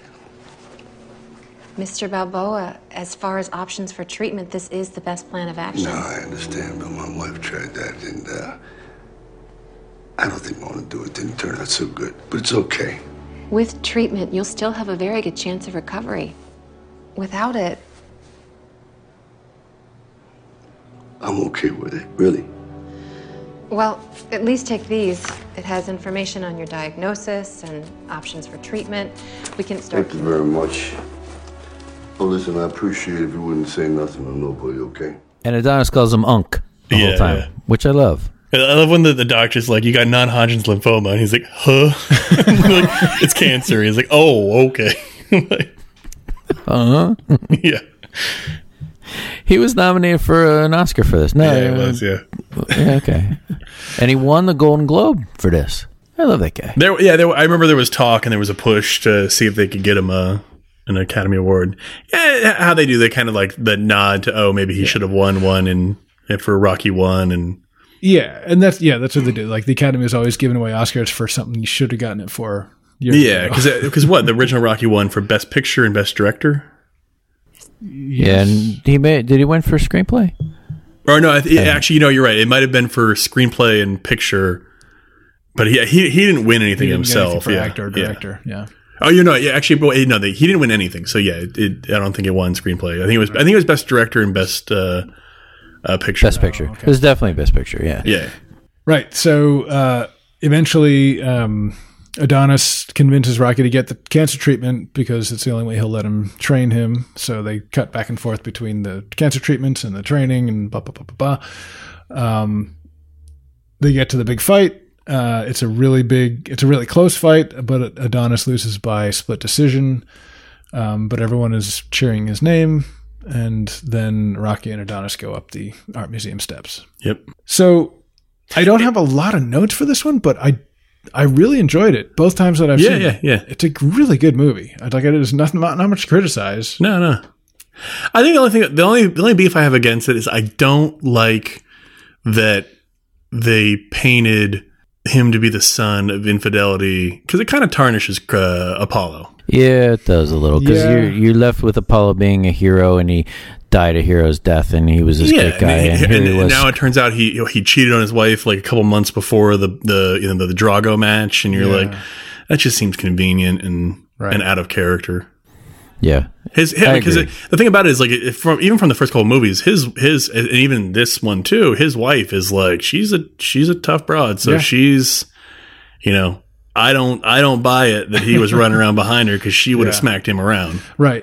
That part does seem like it's a convenience for the plot. Okay, we need a son of Creed who. I don't see why it couldn't have just been like that. She was pregnant and didn't know it like a couple months before the fight, and this kid never met his father, and he had anger issues, and he spent some time in juvie, and because we wouldn't have known Apollo's whole history. It's a Rocky franchise. If stuff was going on with Apollo, like him continuing his fight career or having kids, we wouldn't have necessarily known about it. Yeah, we didn't really get into any of that.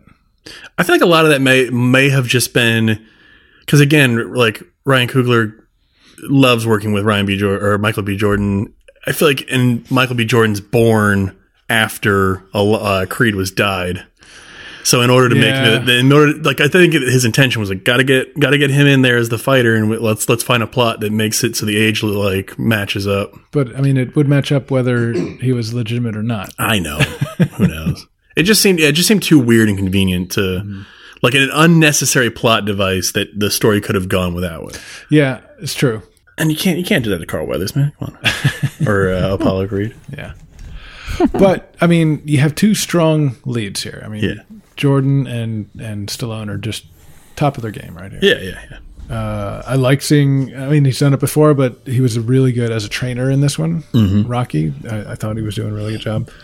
And all that extensive boxing knowledge that you I don't know, but he impressed me with his boxing knowledge. So yeah, I'm glad they didn't make it Rocky's son. Yeah, I do agree with that. Yeah. That would have been too predictable, and after having met him and known him in the other movies, you can't just turn that guy into a boxer. He was I don't know what he was. He was like some kind of investment guy or something like that. Accountant or something. Yeah. And so I'm glad they've already done made it a random guy with Tommy Gunn, like he trains a random dude. So they had to give some connection to him, and this is what they came up with. Yeah, I think it's a good choice. And Michael B. Jordan. Michael B. Jordan is great. All right. How are we scoring it? I'm going to give this one an 8. Okay. Yeah. Cool. I'm at a 7. What about you, Dave? I'm at a 7 as well. I think it's a little dull at times. And it's a little maudlin at times with the Rocky cancer stuff. Right. And I've always been a big proponent in any movies of killing people off. And I thought this was going to be a way for him to kill Rocky. And I think at some point Rocky does need to die. I thought he was going to die in Rocky Balboa. I think they could have had him die in the ring. Sure. I think like Han Solo needed to die. Better than he did, but he needed to die. Indiana Jones needs to die. Rocky needs to die at some point. And I thought maybe they were going to do it here, but they didn't.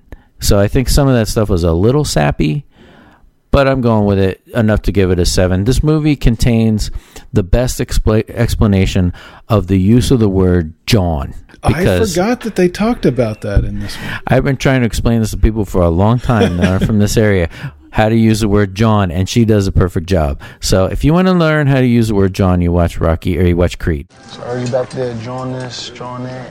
What's a John? It's a noun. Okay. It's like see, these is John's. This is a John. This restaurant we're sitting in is a John. You're a John. You got a John? Like a dude? No. I got too much going on right now. I really liked the latest version of the Grady's where the third co-host kept using it so terribly bad. He did. That was great.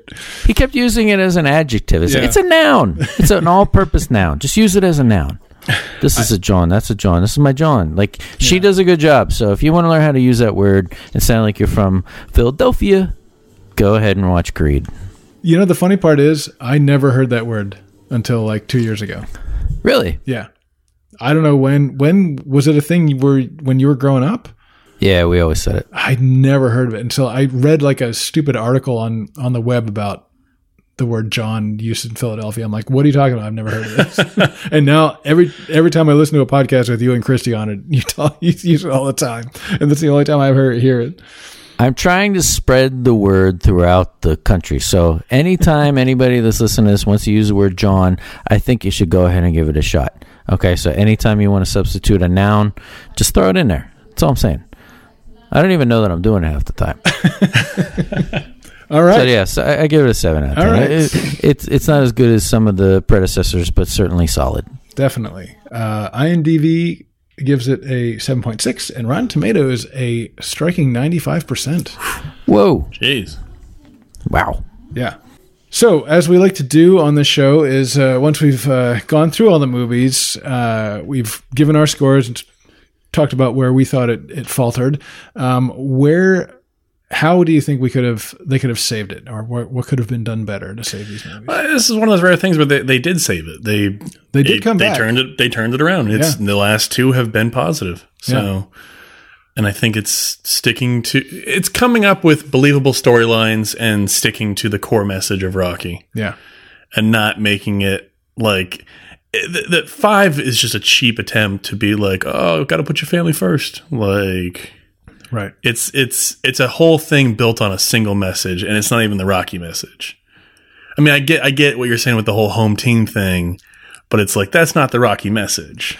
Right. It's more of a personal like struggle to be the best person you can be, not like, oh, family comes first. Right. Yeah, I kind of agree with that I don't really think that they ever got worse. I think they took a different tone. But only 5 is really questionable, and it's a small dip in an anthology of pure enjoyment to me. There are certainly criticisms, the inconsistencies in his behavior, Rocky becoming henpecked in 3, this eye injury. I think maybe a criticism of it is that it did become redundant, and sometimes redundancy is a good thing, and I'm not really criticizing it for that, but I can see how people would say this was redundant, that he loses the first fight, wins the second fight. There's the Adrian pep talk, there's a training montage, and he wins the last fight. That's the Rocky pattern. Yeah. Yeah. And I guess that is a criticism, but it's not one from me necessarily. If I were to watch this, one of the breaks we took, I was talking to my son. My son's 16. One of the joys that I've gotten is sharing this with my son. And I'm sure people that are our age that have teenagers, or even, I mean, he started watching these movies when he was little because they're basically clean. Yeah. Is sharing these with your kids. And my son is a huge Rocky fan. And I can see him passing this down. It's become like a thing in our family, I guess. It's a tradition. And I like the idea of that. And if I were to watch this by myself, though, I think I would Star Wars this. I would start with 4 and watch it from then, and then watch 1, 2, and 3 as a prequel. Huh.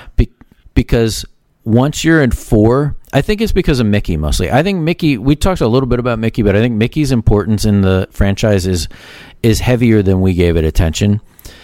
And if you start... Yeah, he's the Mr. Miyagi of this series. He's the Obi-Wan of this situation. So if you start at 4, you don't get Mickey if you're new to the franchise, which nobody really is. But if you started at 4... My problem with starting with 4 is that you lose, you lose the whole friendship you get with Apollo in 3, so that when he dies, you're just sort of like, who's this guy? Like, because the movie kind of opens with Apollo. And then you're sort of like, well, who's this guy going to go fight this Russian guy for him? Like, I don't really understand their relationship. And you're right. It's not a perfect Star Wars analogy with an original trilogy prequels kind of thing. But as fans, I think now that we all are... You could start with 3. I was basing it more on Mickey than Apollo. That if you didn't watch the first 3 and then you saw this guy and who he was and went back and watched what would be the original trilogy or the prequels of Rocky, you would see how Mickey impacted his life. And the death of Mickey in 3 would weigh heavier even than it does, I think. I'm not saying it's perfect, but it might be a fun thing to do. If I was going to do it out of order, I think I would do 3, 1, 2... and then the rest of them. Okay. Just because you get that way Mick dies at the end of 3. Middle of 3. Or the middle of 3, and then you kind of go back and you see the origin of Rocky having been on top and how he got there. And why he cares so much. And why he cares. Yeah, exactly. Sort of the machete order. Yeah, exactly. Yeah. I love that idea of this Pulp Fiction, like telling a story out of order it's a pretty gutsy thing to do, I think, when you're making a franchise. And I'm not saying Stallone isn't gutsy for doing it. Most people do it this way, but you could do it on your own. That's all I'm trying to say. Sure. Fair enough. Yeah, the only things I would comment about fixing it, and you guys have thought much more deeply about this because the series means much more to you guys than it does to me, but I would get rid of the Hulk Hogan part in 3, and I'd get rid of the robot. That's the thing, is I feel like you could go through these. They're not, we talked about, they're not terrible movies. Yeah. They're actually well done. They just have bad elements to them. So I feel like if you could just go through and comb out some of the crappier. And then just get rid of 5. Yeah. And 1, 2, 3, 4, 6, 7 are great. Yeah, yeah. I'm so glad we did this. Me too. And I'm so glad you were here, Dave. You brought so much passion and information that doing this series without you would have been a lot less interesting. So. You know what? I just figured out an ending to Balboa. Oh, yeah? Yeah. After the fight, he has a heart attack and dies. Yeah. Sure. That would have been great. Yeah. And then you see the grave scene, and then he disappears. Oh. Yeah. That's not bad. I like that. Because you expect, if he's going to die, you expect him to die in the ring. You expect him to die. But it's like, no, it's just a simple, maybe he even just passes in his sleep because he fulfilled what he was, he got rid of the demons or whatever. It's like the wrestler, right? You know he's about to die and he just jumps into the ring. Yeah. That's pretty good. Because that takes care of him dying, and it also would explain the disappearing. But if he were to and say the first time you're seeing this, you didn't realize, you see him walk off and he waves and walks into the dressing room, and the next shot is the shot that it is at the cemetery and he disappears, and they even put up a graphic. Rocky passed away 5 minutes after the fight. You would get this huge chill, and it would it would kind of. I think it would be a sweet ending. Yeah. He died doing what he loved, but it wasn't so on the nose that he died in the ring and became maudlin again. I hate it when things are maudlin. The death of Apollo Creed is a little over the top. It is, yeah. With him holding him, and if he dies, he dies, and the bloody towel, and throw the damn towel. And it's good, and I always will give it a pass, but it's kind of stupid. If that happened with Rocky in this, you're right. It would be too on the nose. I like your idea. No, you end actually with the once Rocky disappears, Paulie shows up, and it's a Rocky grave. Nice. So you see the back of a grave, and you're assuming it's Adrian, but when the camera pans around, Rocky Balboa. Yeah, I like it. And you tie in the Paulie brotherly love where he. Yeah. He comes and says he misses him, and it's right next to Adrian's. Yeah. I was wondering if you wouldn't mind marrying me too much. All right. Well, we'll email Stallone tomorrow. Yeah. Get this all straightened out. Excellent. Well, thank you all for listening to another episode of Sequel Harder. Thank you, Dave and Eric, for making this quite entertaining. And thank you. You can find us on the web at neozaz.com, of course, and on Facebook at Sequel Harder, and on Twitter at Sequel Harder. And you can email us at sequelharder@gmail.com. Please send in your thoughts about the Rocky series or any of our other previous ones. And we will see you next time.